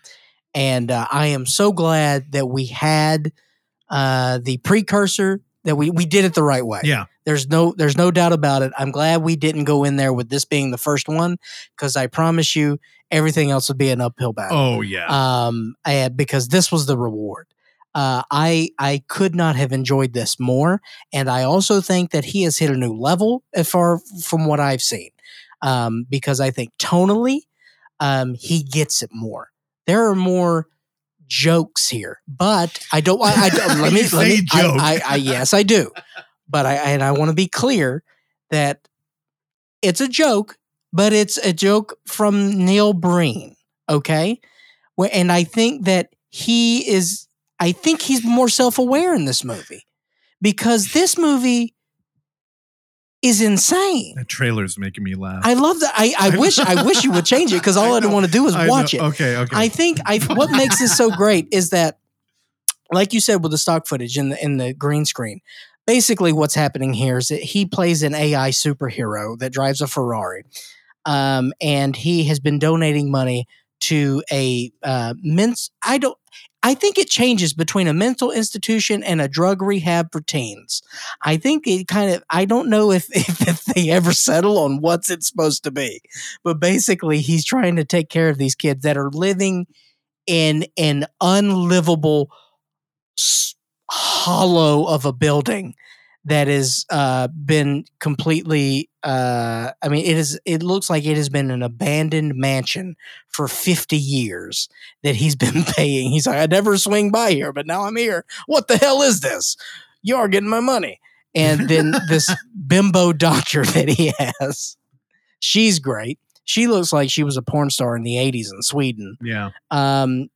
And these kids, they're all 30 years old. Nicole Butler, I think is. Yeah, she plays doctor. And then, of course, they have a love affair that's wonderful. It's fantastic of the background that we have, and the juxtaposition of the horrible and gloomy and drab yet beautiful background that we are in, mixed in with inane dialogue and no purpose whatsoever that we're doing. Every scene just kind of seems like they're just figuring it out. We never really know where we're going or where we're headed. Time. Oksana had an interesting point at the end. She was like, you asked how long we had been there, right? And I said 90 minutes, and you lost your mind. He's got like 8 endings. I didn't see Twisted Pair. Yeah. I saw maybe the first 5 minutes. And I think that we were definitely at an advantage, because I think we all felt that, because we had survived Twisted Pair, and we had known the 14 false endings that we had in that. And so we were kind of prepared with Cade the Torture Crossing. Although, according to Neil Breen's website, several people who reviewed it on IMDb gave it standing ovations somewhere. According to so the trolls under the bridge really liked it's it. on his website, and I'm not sure where he's pulling these quotes from, but 500 people came to a single screening in Chicago. They loved it. Ovations. I can tell you right now. Yeah. Well, he got several applause breaks on Friday night in San Francisco, California. Yeah, but we know the Bay Area. Those people probably left here like, that movie was terrible. 1 star. I don't know. See, that's the thing. It's like I feel like people had a good time. And I think it's a natural progression to talk about this and compare it with Big Shark. And what we saw with Tommy and that thing, I thought that was a great atmosphere too. Yeah. We were a little weary about the crowd, and I would say that the Neil Breen crowd, I'd probably hang out with those guys before I'd hang out with the Tommy crowd. The Tommy crowd's too hip. Well, because there were a couple of fucking douche nozzles that broke in front of us in line. They're called gutter punks. Well, they were militant lesbians, and I didn't feel like having an argument with a couple of Samoan militant lesbians. Oh my god! About line breaking. Oh, they would have beat the shit out of them. I know. That's why I went ahead and let them go about their day. We did see Parallel Dimension Randy there too. That happens a lot. I have a not a unique look. I'd beg to differ. I think you're just a time traveler, dude. But Randy looks like that guy's microwaved version of himself. Because that guy was like 6'2". Shrink wrap Randy? Yeah. That guy. What else do you want to say about Cade the Torture Crossing? I don't know how what he does as a release. He may drop this on Amazon. I don't know what he's going to do. I would urge people to watch it. Know what you're going into. And if you want to see some weird green screen magic, this is the best that you can do. Yeah, we were talking about green screen as like a cinematic medium, and there are movies who do it. Like Manborg is it's a pet project that took years for a dude to make, and with no money, he kind of made a deeply involved world. Also, what are our buddies? Star-Lord, what the hell was that called? Yeah. Yeah, like we've seen it done. Like, and people can do it. That is not Neil Breen. This movie made me think of being home alone, navigating the internet. And if you're a fan of like creepypasta or like kind of like, just internet horror short stories, the imagery in this movie felt like the backdrop to that. Like if you ever look into Slender Man and there's that picture and it's like, on a post, somebody's like, hey, come up with a scary story about this picture. That's what all of the photography that made up the cinema landscape of Cade, the Tortured Crossing, is made of. It's all these beautiful shots of like almost like fantastically dilapidated hospitals. And they felt like not located together, but they're kind of connected through a weird mise-en-scène of cinema. Like this building isn't real. You never know what's down another door, but it did. Like, it's almost like that constructionism that I talked about in the Behind the Iron Curtain when they were limited on what they could do with films. So they said editing is a language. And if you just put the pieces, you can mix them up. Their brain will connect them and start to create a blueprint. That's what happens here. We are in a fucking strange world where a white tiger turns into a girl, a very voluptuous girl who offers little narrative impact, but yet walks away the hero of the film. There's so much weird shit going on here that doesn't feel forced. # tiger titties. Dude. I tried to get that going after. And here's the thing. I came in and I was like, oh, are we going to fucking hate this movie? I genuinely loved it. And I think Clark's right. The bar was on the floor. But we knew what his prior film looked like. And also, within 5 minutes, you turned to me and said, "Oh, this is way better." And within 5 minutes, you know what a major part of that was? A lot more people acting. And normally, whenever we look at Nigel Bach or like Tommy Wiseau, there's a weird thing happening where Nigel Bach, he should just be alone, 1 or 2 people. The other people try to emulate his style and they don't get it because Nigel's a weirdo. Yeah. Tommy is a cultural icon who I'm always worried there's going to be some like grifter showing up like, oh, I'm going to be a goof in a room ripoff, which Big Shark did not have. And I think it's probably because Tommy is a real oppressive tyrant on set. So if you're there to have fun, you quickly realize, oh fuck, I signed a contract. But see, I think it's interesting, and to kind of add to all those points, it's like, these guys are doing what they do, right? Yeah. And we've seen the most recent release from Tommy Wiseau. We've seen the most recent release from Neil Breen. Not Nigel Bach. I'm behind like 5. Not yet for Nigel. And these guys, they're getting better. But I don't mean better. I don't mean better in terms of A24 contract. I don't mean better in terms of traditional cinema. Yes, traditional cinema. And what we think of, like, oh, they're actually learning that you can make a movie outside of green screen. No. He's doing what he's going to do, and Tommy is continuing to be Tommy, but that voice is getting stronger, and we're getting more of what they do, and we're getting it's just their voice is getting more defined, and it's getting and the scale's getting bigger.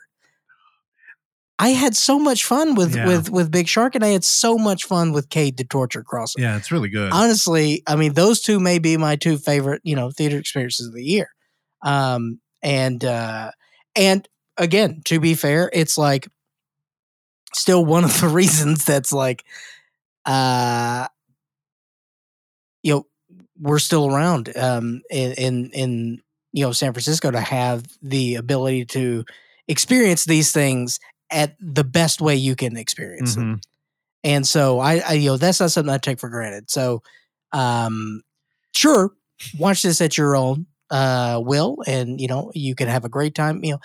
These are fun group movies. You know what I mean? And to have the opportunity to watch it in the theater certainly is the best execution to take in this film. Yeah, and I'm self-aware enough to know, and I'll let you all know too. Theater 5 at the San Francisco Alamo is the only other theater there that can support a film screening. So it's got all the like heavy hit capability of Theater 1, but it seats like less than half of the people. So you usually get the movies that are valuable, but not going to sell out. And that's why it's like my fucking Q zone. And it's a beautiful ceiling. Because all the fucking hacks downstairs are watching Barbie. And we're up there watching fucking Cade. And it's like, it's not even sold out. And you're in this weird little pocket of time. And you're like, oh, these motherfuckers missed out on it. I love that shit. To be, and again, we may have a few listeners who are big Neil Brainiacs. Wow. So if you are a Brainiac, Christian's a Brainiac. He is? I will say that Kale does make an appearance in Cade the Torture Crossing, and he is still as wet as ever. Nah, he's full like Linkin Park in this movie. He is because he's got his hoodie on the whole time. My favorite thing about with what he did with the Kale character is that, Randy, the entire movie, he's just looking for pills, and he's reading pill bottles, and he's like, nope, don't want that one. That's it. And he's also going, he's sick. He's a sick AI. We don't know why. And he's taking pills to make him better. And then he's hunched over on staircases. And it's a great time. Before stars. we move on, I got 4 things to mention. 12 stars. One, awesome. Manborg. I brought that up as a green screen movie. I should also mention, just in case you don't know what it is, that's Stephen Kostansky, who later came on the show with Psycho Gorman.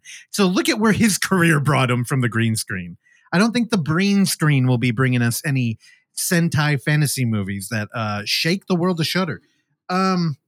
And I do want to mention about this film, on Letterboxd, I had teased that this movie reminded me of a visual chat I used to frequent when I had dial-up internet called thepalace.com. If any of you know what that is, I'm sure you instantly understand. And I just want to explain this a little bit because the blueprint, the mise-en-scène of Cade is just so unique. And it does really feel like scrolling through Google's image page. That it was a chat platform in the 90s that you would pick an avatar. Usually they were like an emoji face that was a little bit 3D, or a South Park character. And you would go to the town of South Park. Now, the thing is that, from the TV show, but these people only had the images from the show. So if you were in like Cartman's room, there would be a little there would be like a masked area on the door. And if you clicked it, you would go out into the hallway, which was another image stolen from the show. This is what that movie felt like. You're navigating through a 2D world of a horrific hospital where people don't seem to understand what it looks like because they probably didn't because they were on a green screen. 100%. And again, nothing syncs up when people are walking upstairs and stuff, and that's all fine.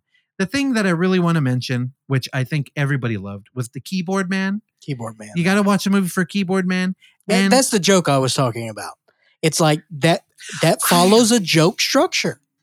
It does, but who knew? 100%. You really, because a lot of the time you get moments in these fractured narratives and they never pay off. My favorite payoff moment was the doctor who, one of the patients, again, the patients, they kind of doubled as like help there too. So one guy, he kept failing to operate on the other patients and this dude kept offering help and he kept yelling at him in the form of, what the fuck is wrong with you? Get out of here. Yeah. That also paid off. Fantastic film. Also, did you order food that night? I don't think we talked about it. Was it any good? What, at the Alamo? Yeah, at the Alamo. That was fine. They changed their pickle fry recipe and they will be receiving a letter from me. Yeah, you and Jasadi, we all got popcorn. We all ordered a meal. We had a lot. We had buffet. Yet, there was a moment in the movie where I looked over. Jasadi had tapped out. Clark, you tapped out. And me and Oksana were licking the plates of the shit in front of, and I'm just like, God damn it, I gotta fix my diet. Well, we were gifted popcorn. Yeah. And that takes a lot of space on that table. Yeah, and but so y'all stopped eating the popcorn. Me and Oksana It's a lot of popcorn. We ate our meals and then returned to the popcorn. That's a y'all thing. I know. I think it's a disease. Before we move on, I do want to close the book here. Is that you were talking about green screen movies. And you had mentioned Galaxy Lords. Galaxy Lords, yeah, thank you. With our buddies Von Bilka and Dan Underhill. They have a new film out too, right? Yes. Yeah, what the fuck? We gotta hit them up. Again, another. God, we talked to them, 19 years ago? Yeah, and again, through another hole in the head, but of no, there was no middleman played by anybody over there. I'm talking to you, another hole in the head. What the fuck? And they gave me a shirt. I have a cool Galaxy Lord shirt. All right, Cade the Torture Crossing. How many stars? 12. Attaboy. Oh, you know what? Let me pull up. All right, so when Randy, when are we going to get your review? I mean, I feel like you should watch this with Christian. Yeah, did Christian see it at the Plaza? No, I think he was on tour, but yeah, it played here like a week or two ago. Damn. For one night only. Oh, you missed it. We got the same thing. One night, 2 screens. No, it's playing all weekend, but like late night. Okay. So I'm consulting the new graph, 1 through 12. If we go into the 10 through 12 area, we're going good, excellent, or great. Now, I think excellent is a stronger word than great, but that's only an 11. Oh, I'll even go beyond good, great, excellent. I would say that Cade the Tortured Crossing, a Neil Breen film. Don't do it. Beyond reproach. Oh my God. There's nothing negative you can say about it. I think Cade. You just said it's a 13-star movie. It's a 13-star. The unholy rating, dude. It's unlucky. You shouldn't do that. It's great. All right. Randy, I'm giving it a great. Randy, watch this with a couple bros, couple brewskis. You'll have a great time. Randy will hate it. I don't know. It's fun. Probably. I think, Randy, you should probably don't watch the fucking trailer. You know, I said watch the trailer. It's 4 minutes. I hate, okay, here's the thing. Half the trailer. When, goddamn, you could patient one over there. Well, when you got Echoes of Vertigo on your shelf, you need it. I don't have it. You have it. I do. Woo! Dude, Randy, I have a stack of Randy movies down there. I'm scared of the Randy retread. I'm like, is it worth it? I think it's been like 4 years now. I could do it now, right? Sure. Bro, you still haven't seen it? No. Have you? Yeah. You watched Echoes of Vertigo. I watched it. Did he, Randy? 100%. Yeah. I watched Transit. Oh, now it's a double retread. Yeah, bro. All right. I think it's been long enough. You gotta get with it. All right. Yeah, but Randy, if you watch it, you really got to come in there as like an intellectual or something. Just imagine you're looking at culture through the lens of the other, and then burn the theater down. Get Breen, son. Yeah. Good. Time for Cabrini Breen. Cabrini Breen. Let's make a shirt of that. Remember when they used to have all those mashup shirts? What happened to that?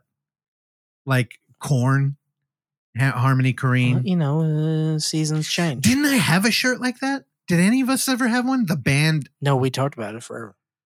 Oh, we made good ones though. Yeah, well, I'm a little bit better at it now. I could do that up. Oh, the Twisted Sister. Remember that? I I do. couldn't do that one. All right. Twisted Pair Sister. Oh my god. hey now. Damn, that could work. Oh, speaking of, no, we're not going to go into that movie first. What the hell am I talking about? I feel like we've been recording for 10 hours. We were recording for about an hour and 50 minutes. Okay, then we're on time. Let me find my notes because we got a couple of screeners we actually got to. Oh, we need our screener segment. What the fuck is that? I don't know. Choose a bumper music. All right, here, let me turn it back on. It's time for screeners. Our Neil Breener screeners. That's a really good stinger. Shout out to Ghost Adventures. Oh boy. All right. First up, we'll talk about a movie that I feel like we watched 2 months ago. We watched it about 3 weeks. So I had the interview. Let's see. I'm going to read from the press release we got. Saban Films will release Good Boy in theaters and on demand and digital September 8th. Whoa, really? I think it's Saban. Saban. 8th. Okay. Hey, good timing. So in 4 days, you can watch it, maybe. Written and directed by Viljar Beau. I know I said that name wrong. The film stars Gard Loki. I'm abandoning this. I'm getting away from this. Let's just go to IMDb. Don't die. Please don't die. Although it might be good for the show. You know what? Normally I do read from IMDb. I read 2 words into this and I don't like it. Good Boy. We ended up pulling the trigger on this one because it looked like, are you okay? I was sneezing. You were laughing, then coughing, then sneezing. I choked on water. Okay, I'm sorry. Because you're a massacre with these Swedish names. My massacre, I know. I even have their blood running through me. No, dude, you're 100% Irish. Don't bring that up. Good Boy. Now, we get a lot of screeners, a lot. And I know back in the day when I started the blog and I had big wide eyes, I'm like, if anybody sends me a movie and they want my opinion, I'm going to give it to them. And I'm really going to be diligent about it. And then, 4 years into it, when it starts happening, you're just kind of like bitter by that point. But you do it anyway. Then 6 years later, you become jaded. And what it really takes for you to get to watch a movie is the premise of, hey, here's a guy living with a guy, but that guy's dressed like a dog all the time. And he's walking around on all fours. And the other guy treats him like a dog. And we're like, where's it from? Not America? Perfect. Let's watch it. Yep. And that's pretty much what you need to know. Our main character, he seems kind of like an introverted pretty boy. Randy could relate. And A Nathan Evaldi type. he lives in a mansion that feels a little bit like a tomb. It doesn't feel very full of life. He is there with his I buddy. can relate. True. His buddy who, now, Randy, if you can relate to this, we got to talk. I would not call that house a mansion, by the way. Was very big, and it implied It's fine. maybe that he had inherited it. He doesn't have parents around yet. He's young, and he's there with another person who's dressed like a dog at all times. Now, the little bit we get to see in his life in the beginning of the movie, he doesn't talk to the other human as a human, and they have a pretty standard human-dog relationship. And through a dating app, our protagonist goes out and meets a girl who is the complete opposite of him. She seems a little bit wild. She's attending college and she's broke. And you know what? They hit it off though. And they go back to his place and she's like, holy shit, you live here? And they're hanging out and, bada bing, bada boom. And then the dog comes in and she's like, what the fuck is this? And she leaves, which is, when you're watching a horror movie, this is usually what you might be yelling at your screen. Like, just leave. What the fuck are you doing? He's going to kill you. And she's like, yeah, I'm going to leave. And she's kind of rude about it. And he doesn't fight her. He's like, okay, this usually happens. So he takes her home and leaves. And when the young lady's at her apartment with her roommate, she kind of talks about it and she's like, yeah, something weird happened. And her roommate looks up the dude and goes, wait, you were out with him? He's like a famous rich guy. No, you weren't out with him. And she's like, wait, what are you talking about? And without disclosing the weirdness, she has an outsider kind of telling her like, what the fuck? You were dating a Kardashian almost. Yeah. And she's like, oh, maybe I should reconsider. And that's where the movie jumps off. Because bitches be tripping. She'd be a gold digger, that we call them. And I ain't saying. She's a gold digger. So that's where a movie goes. And I'll tell you, I was very in. It felt like an indie A24-esque film. And I know I say that all the time. It's a genre. And it had the color palette. They were doing that teal and orange thing. It had the pacing. It felt like a genre film that was being explored intelligently and thoughtfully. And then we get to the third act. And man, I was telling Clark, this is like the traditional haunted house movie for me. Like Ghost, there's always this, it's so fun on the ride up on the Ghost roller coaster. And when you go down, you're like, oh, that's it. Roller coaster. Roller coaster. Very Dad, love good. it, dude. Good job, Randy. So when you're going up on the roller coaster, you're like, this is going to be great. And you get to the top and you're at the peak and you're like, all right. And you go down and you're like, that was kind of quick and I expected more. And this movie didn't really have that problem because it took a direction that I could have never guessed, but I would have never recommended. Roller coaster should be a Lee Hardcastle. Roller coaster of love. Very nice. So I'm in a weird position here. I would missionary. That's nothing weird about missionary. Oh, brother. If you're an atheist. Now, Clark might disagree with me here. And I think y'all know what kind of rating I would give it. But I think people should check it out. Yeah. Even though I don't think you'll really like it. I believe the movie should be out by the time this episode airs, or are we close? Is that right, Oksana, or no? Correct. That Friday. Oh, okay. Very nice. So at the end of the week, I mean, I'm talking to the people who listen to this show. It's in our wheelhouse. It just doesn't execute all the way. You know, that's the thing. It's like, sometimes the destination is not the purpose. And as long as the journey was fun, there's something you can take out of it. This is somewhere in the middle. You know what I mean? Yeah. I feel like I could feel it. Not, I guess run out of steam would be a one way to say it, because you're just like, how are they going to button all this together? Yeah. You know what I mean? Where we've got all these strings hanging loose, and we got to figure how we're going to get them all together. And we do. Yeah, but yeah. And that's what I'll say there. Definitely check it out. Yeah. It's interesting. And I also think that because it is this Swedish? Is that right? I think yeah. It's Scandinavian. Yeah, can you scroll down? It'll typically tell us where we're at. I just can't remember. It's been Norway. That's right. Those are my people. I take Thank it back. so It's much. fantastic. Yeah, so also short runtime. 1 hour and 16 minutes, Randall. Hell yeah. You're in, you're out. I think this is one of those movies, though, where we love a short runtime. I'm like, I think it could have benefited from a little bit more. Oh, I think we both agree there, because it was missing a little bit of je ne sais quoi.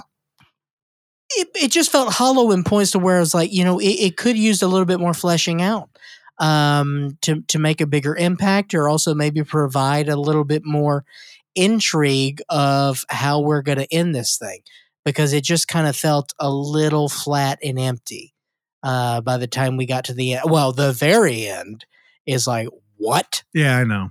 It honestly felt kind of like when you dig around on Amazon Prime for a horror movie. Yeah. And you find like a cool indie thing, and then by the end it fizzles out. And you're like, oh, they didn't realize they had a cool idea and they could have done. Yeah, a little more. But again, who knows? That's the interesting thing about these smaller movies, and especially with the international market of how business is done very differently than here in Yeah. the North American market. If what kind of issues they run into production where they have to change some things up, and I certainly don't know if any of that had. I don't think it was production at all. I think it was literally writing. It certainly came across that way, but again, budgetary things one way or another, who knows? Yeah. But I don't know. I think less was more. Did they was this funded through Norway at all, or probably not, since it was sort of a weird genre movie? It didn't feel like it had a ton of money, which I think honestly was part of the charm. But I think that they were able to circumnavigate that. I kind of like the original title too. Me, You, and Frank. Yeah. Which Frank is the name of the dog. When we watched it, when we got the PR originally, that was the title. Me, You, and Frank. Honestly, I think it's just. Also, I don't like the new poster either. I think the ending was safe.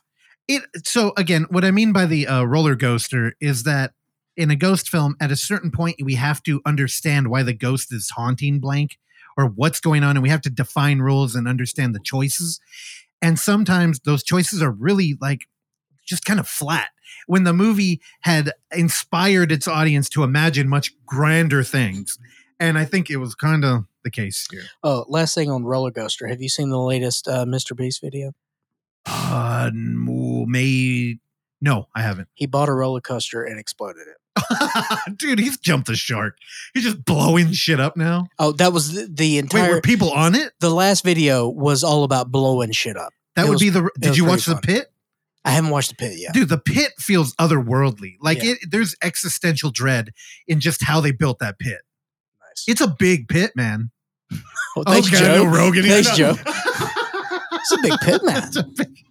It's a fucking good pit, That was man. Dylan doing Rogan, dude. All right. So again, that was the weirdest recommendation, and I know it felt like we were backsliding, but the problem is that we were watching this movie having a great time. And then it ended and we were both like, oh, damn, dude. Yeah. We got one more. Good boy. Down boy. Good boy. Don't pee on the carpet. Yeah, let me close this out. Again, no better way to spend a 3-day weekend than with y'all talking about movies, kind of backhandedly recommending them. And now we're moving on to PR number 2. This one comes from Pageman Productions. I've never heard of them before, but I will be paying attention to the future. The email title is Here for Blood. A pro wrestler is pitted against a sinister cult in this bloody home invasion action horror. Poster and trailer available. And we're like, poster and trailer? Let me tell you, poster is a banger. Yep. Now let's read from IMDb. I'm not worried. This is a movie, let me tell you, we're very genre forward here. And unlike the last movie, I feel like this production was incredibly rough, but I couldn't have loved it more. Yeah. I think no element of this movie was executed like perfectly. Nothing was completely polished. Yet I loved all of it for the blemishes. And dude, when this movie pulls some shit off, like special effects, you like want to cheer. You're like, oh, dude. Well, again, I think that the big thing there is charm goes a long way. Oh, yeah. This movie's got charm. 2 hours long? No, that's incorrect. It's an hour 40. Okay. I noticed that yesterday when we were doing that. I was like, that was a breezy fucking 2 hours. It's not 2 hours. I think it's right at an hour, like 38, hour 40. This movie's got charm. Everyone in the cast is great. God. Look at the fucking synopsis on IMDb. Do you want me to read it? Yeah, go for it. When his girlfriend Phoebe is swamped with college exams, Tom O'Bannon, a rowdy pro wrestler struggling to make ends meet, agrees to fill in as a last-minute replacement for her well-paying babysitting job. Tom arrives at an isolated family home where he meets the precocious 10-year-old Grace. What starts off as a quiet night of pizza and video games quickly spirals into bloody, violent chaos as Tom and Grace find themselves fighting for their lives when an otherworldly cult of masked intruders descend on the home. Man. That's exactly what happened. Unfortunately, so the way that I was introduced to the film was Oksana said, hey, there's a home invasion film with a pro wrestler. And I was like, why would home invaders? I'm like, that's interesting. She's like, oh, he's babysitting. And I'm like, oh, interesting. So they're doing like Mr. Nanny, but like in You're Next. Or Kindergarten Cop. Yeah. And Not you know like what? Kindergarten Cop. It's better than both of them. I think. Whoa. Whoa. This is not better than Kindergarten Cop. Dude, I'm going to tell you right now, this is a 12-star for me. I really like this movie. All right. That seems a little high. It is. It's probably like an 11.5. Oh, wait. Can we do halves on the 12-star rating? Oh, we'll have to look it up. Oh, my God. Sam, please address this inquiry. I think that bumps it up to like 24 numbers now, right? We need a whole new graph. Well, all right. Now, pro wrestler, man, how many times have we been burned by like CM Punk in a movie? Not that I ever watched that movie. I think just once. Well, I do own the short film that was the last one that Rowdy Roddy Piper was ever a part of, where he played a janitor in a Lovecraftian horror short. And I don't remember loving it. I love Piper, man. I met that guy a couple of times. So fucking cool. And I definitely bought the Vinegar Syndrome Hell Comes to Frogtown. What a fucking beautiful release for the most lowbrow, low-budget genre film. When you met him, was he? Did he have bubble gum or was he all out? I didn't ask. This movie, I don't know what to tell you. It's a genre buffet here, and we really do mash up a lot of subgenres. We're doing home invasion. We have a cult, and then we have the much overlooked pro wrestling. I don't even know if that is a subgenre, but it is. It's important to note that when you have a gentleman who looks like he's roided out of his gills, that your protagonist now has some agency in a horror movie. This is my problem when I used to fantasize about making a fantasy movie all the time. There's a problem because I would want to make it a horror movie. But if you have a cast of people who have agency against the horror, it then starts to shift into action because you have to weigh like power balance and shit. Although there are some that did it. Full She did with Conquest, one of my favorite movies ever. That's a horror fantasy movie. Yeah. A lot of fog. A lot of fog juice in that, dude. Fucking bone chucks. Like a lot of titties, too. Yeah. Yeah, but they're covered in fog. Free the nip. And hair. And snakes, too. Too many snakes. Too many snakes. So in this movie, now here's the thing I got to talk about. Our fucking Now keep in mind this movie is not out. I know. Sean Roberts is he's big. So he is scary big. He's crossed the threshold of like he probably couldn't scratch his back anymore. I wonder if he has to get a hose to do the William Montgomery. I haven't seen traps that big in quite some time. Yeah, good proportions. Yeah, but he's a little too big. He's very big, which is perfect for this. But for wrestling, see, like he's almost Bobby Lashley level big. Yeah. Oh, Bobby's actually a little bit smaller, I think, proportionally. You think? Yeah. Bobby's big guy. No, this guy looks like it's hard to navigate. Also, one thing I got to mention, like the rough edges around parts of the craft. One is the script. When a dude looks like him, when a dude looks like Tom O'Bannon, how do you not bring that up? And it's like, oh, my babysitter canceled and now this dude's here. How's not the first thing you say like, oh, dude, he's wearing a fucking Mighty Jim shirt. Yeah. And he looks like fucking ripped. He is enormous. How do you not address that immediately? And also address that he looks like a 40-year-old man and he is dating a 21-year-old college girl.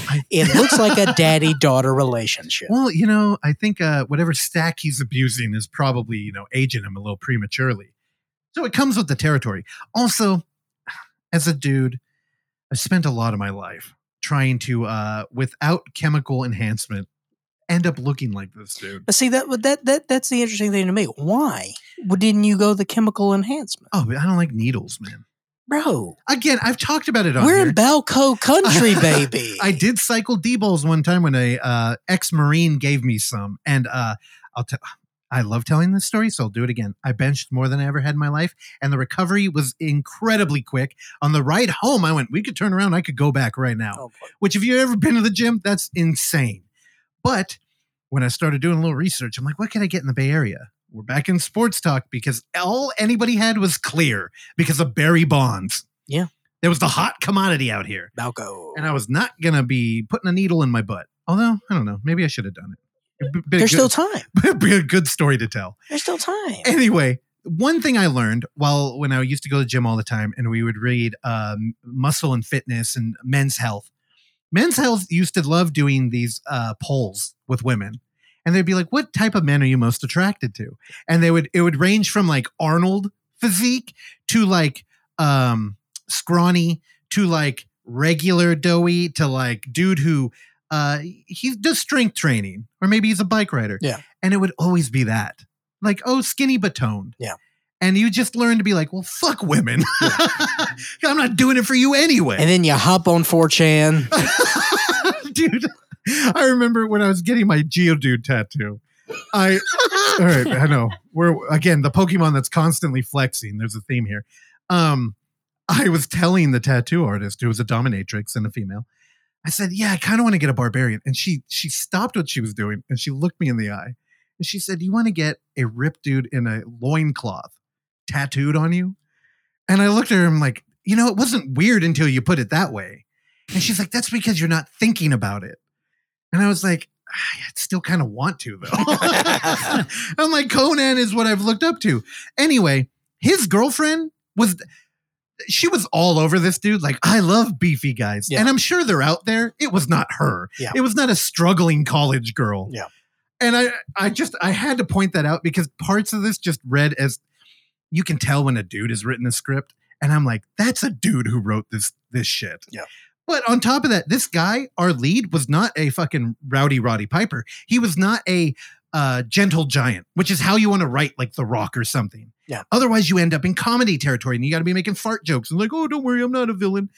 This guy, he was kind of a dick. He was like Attitude Era fucking Stone Cold. Like he's drinking beer around this girl. He's like swearing around her.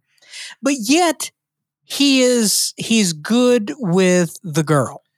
Yeah. The 10-year-old. Yep. And is protective, and also was like, you never thought he was a fish out of water in this. I mean, he did not want to do the babysitting job, but once he was there, it was great, and because he's good. He was very concerned with looking like a pervert. The cast is one of the strong suits of this movie, and I would say that very good effects here. Oh, the practical effects. They surprised both of us, and then it kept building. And in fact, I don't know. We shouldn't. Yeah, no, we shouldn't. I would like to try and book somebody if we can talk to anybody from here, and then we could do that. But yeah, it was good. Yeah, that's the other thing. We did talk about the Headhunter a lot. Yeah, yeah, we'll leave it there. But there's this movie's fun. It's a lot of fun. And because of the special effects and sort of the tonal shift that we have here, I wouldn't say we're building. Yeah. Right. No, it's a build and there is sort of a temperature change with the tone going a little bit more on the fantastical side. And a new character is introduced. Yeah. And that naturally kind of put us in the conversation of comparing this to the aforementioned, Stephen Kostansky. So, not dissimilar to Psycho Gorman on some levels. No. Tonally a little different. And Psycho Gorman obviously is a lot more punchier in its writing here. And then that's not necessarily what they were going for. It's a lot more polished. With this. Yeah. Yeah. But what we do have here is that there is charisma. There's charisma, a lot of it, and charm, and it goes a long way. And boy, is it a fun watch. Yeah, so definitely check it out. Jordan Downey meets Kostansky for sure. Those two, yeah. When's this one come out? You got that, Oksana? Is this October, Oksana? It just had a premiere at Fright Fest, I believe. Yeah, in the UK. So I'm not. Oh, sure. Hello. This movie's so genre forward too. It's all right, isn't it? I kept thinking, where is it going to fall in the film fest circuit? Because I feel like it's a little bit too rough for Fantastic Fest. I don't think the Alamo crowd would get here. Oh, but Fantasia, baby. Fantasia for sure. And I think it definitely bats above average for any kind of trauma, any kind of that stuff. I think those people would love it. but it's like way out of What their about a league. special consideration from the Unnamed Footage Festival? Dude, hey, y'all submit to fucking Another Hole in the Head. That would be cool. Oh, That it would be perfect for Another Hole in the Head. 100%. Also, before we're done, I know we're winding down here, or we're ratcheting up the Ghost Coaster, the Ghoster, and we all know Mr. Beast is going to blow it up when we get to the top. That's right. So, last thing, and it will make sense to all of you when you watch it. I just want to give a special shout out to our boy who plays Bernie, Jesse Buck, who is he's the type of character. Click his profile, please. He's the type of character who is playing a what would the technical term be in pro wrestling? He's like a jobber. He's there to take punches and let other people elevate. And he kind of like like a manager. Kind of, but he's in-ring talent. Like he's just getting beat up all the time. And there are some people who really just they embody it and they go above and beyond with them taking a punch to the face. And this dude, you think he's dead multiple times in the movie, but he keeps coming back to take more punishment. And every goddamn time I was just rooting for him. He's so good. Jesse Buck. What else is he? Oh, he's been in a lot. Oh, he was in Nightmare Alley. He was a geek. He's in The Boys. He was Dude. the geek in Nightmare Alley. Oh shit. That is awesome. Which makes sense. This guy has a penchant for physical comedy. Yeah, it's so and boy, does he not hold back. And it's just fun. It's just fun to watch him work. He was in Reacher and he played the Dixie Inn clerk. Hell yeah. Yeah, dude. I'm glad you gave him a special shout out because he needed it. He was fun. He was so fucking good. And he kind of represents a moment in the movie where they show a little bit of special effects like muscle. They flex it a little bit. And I didn't see it coming. I thought this movie was going to kind of lean into the pro wrestling aspect and we would have some like not at all Kia or like was it a Kia? No, it's not a Kia. What the fuck is IKEA? Kia Sorrento. Oh my god. Some like IKEA furniture that we get people thrown through and we move on. Yeah. Also, a lot of stunts in this movie too. I don't know. I really liked it. Some decent wrestling moves. Again, if you're a genre forward fan of the show, you have to watch it. Not a single suplex though. If you're there wasn't one. And I wanted you called for a power bomb at one point. Yeah. And I kept thinking those are kind of outlawed. I don't know if they would do it. But in the back of my head, I'm like, do a fucking power bomb. He's killing people. And I'll let you know right now, one of the cult members looks just like fucking late era WCW Sting. All of the Crow, except he's like more ripped than him. By the way, love it. Can we agree? Crow Sting is the best Sting. Yeah. Born again Christian, calling everybody's wife, telling them that they're cheating on him. Well, can I tell you, I still have chills from seeing him coming down the ceiling with the baseball bat. Oh, yeah. I mostly think of the Heart when he came down. That was tight. He died. Yeah, no, fuck Bret Hart. It wasn't Bret Hart. Also, that was a mean joke. Cut it, Randy. Thank you. All right. We did it. Our 19-hour episode is over. 210. Actually, you know what? Let's go another hour and make it 310. Okay. We could split it up into two and then put one up on Thursday. Brandy told us he ain't doing shit today, baby. I know, yeah. I mean, it's 6 p.m. now, so I got to like eat some food and then, get some steps in and put the podcast up. Randy, what's for Den Den over there in the ATO? Dude, pellets, dude. It's going to be boring. Food. Yeah, it's going to be like a salad, probably. Oh my! Are you going to graze the lawn, or you got one in a bowl?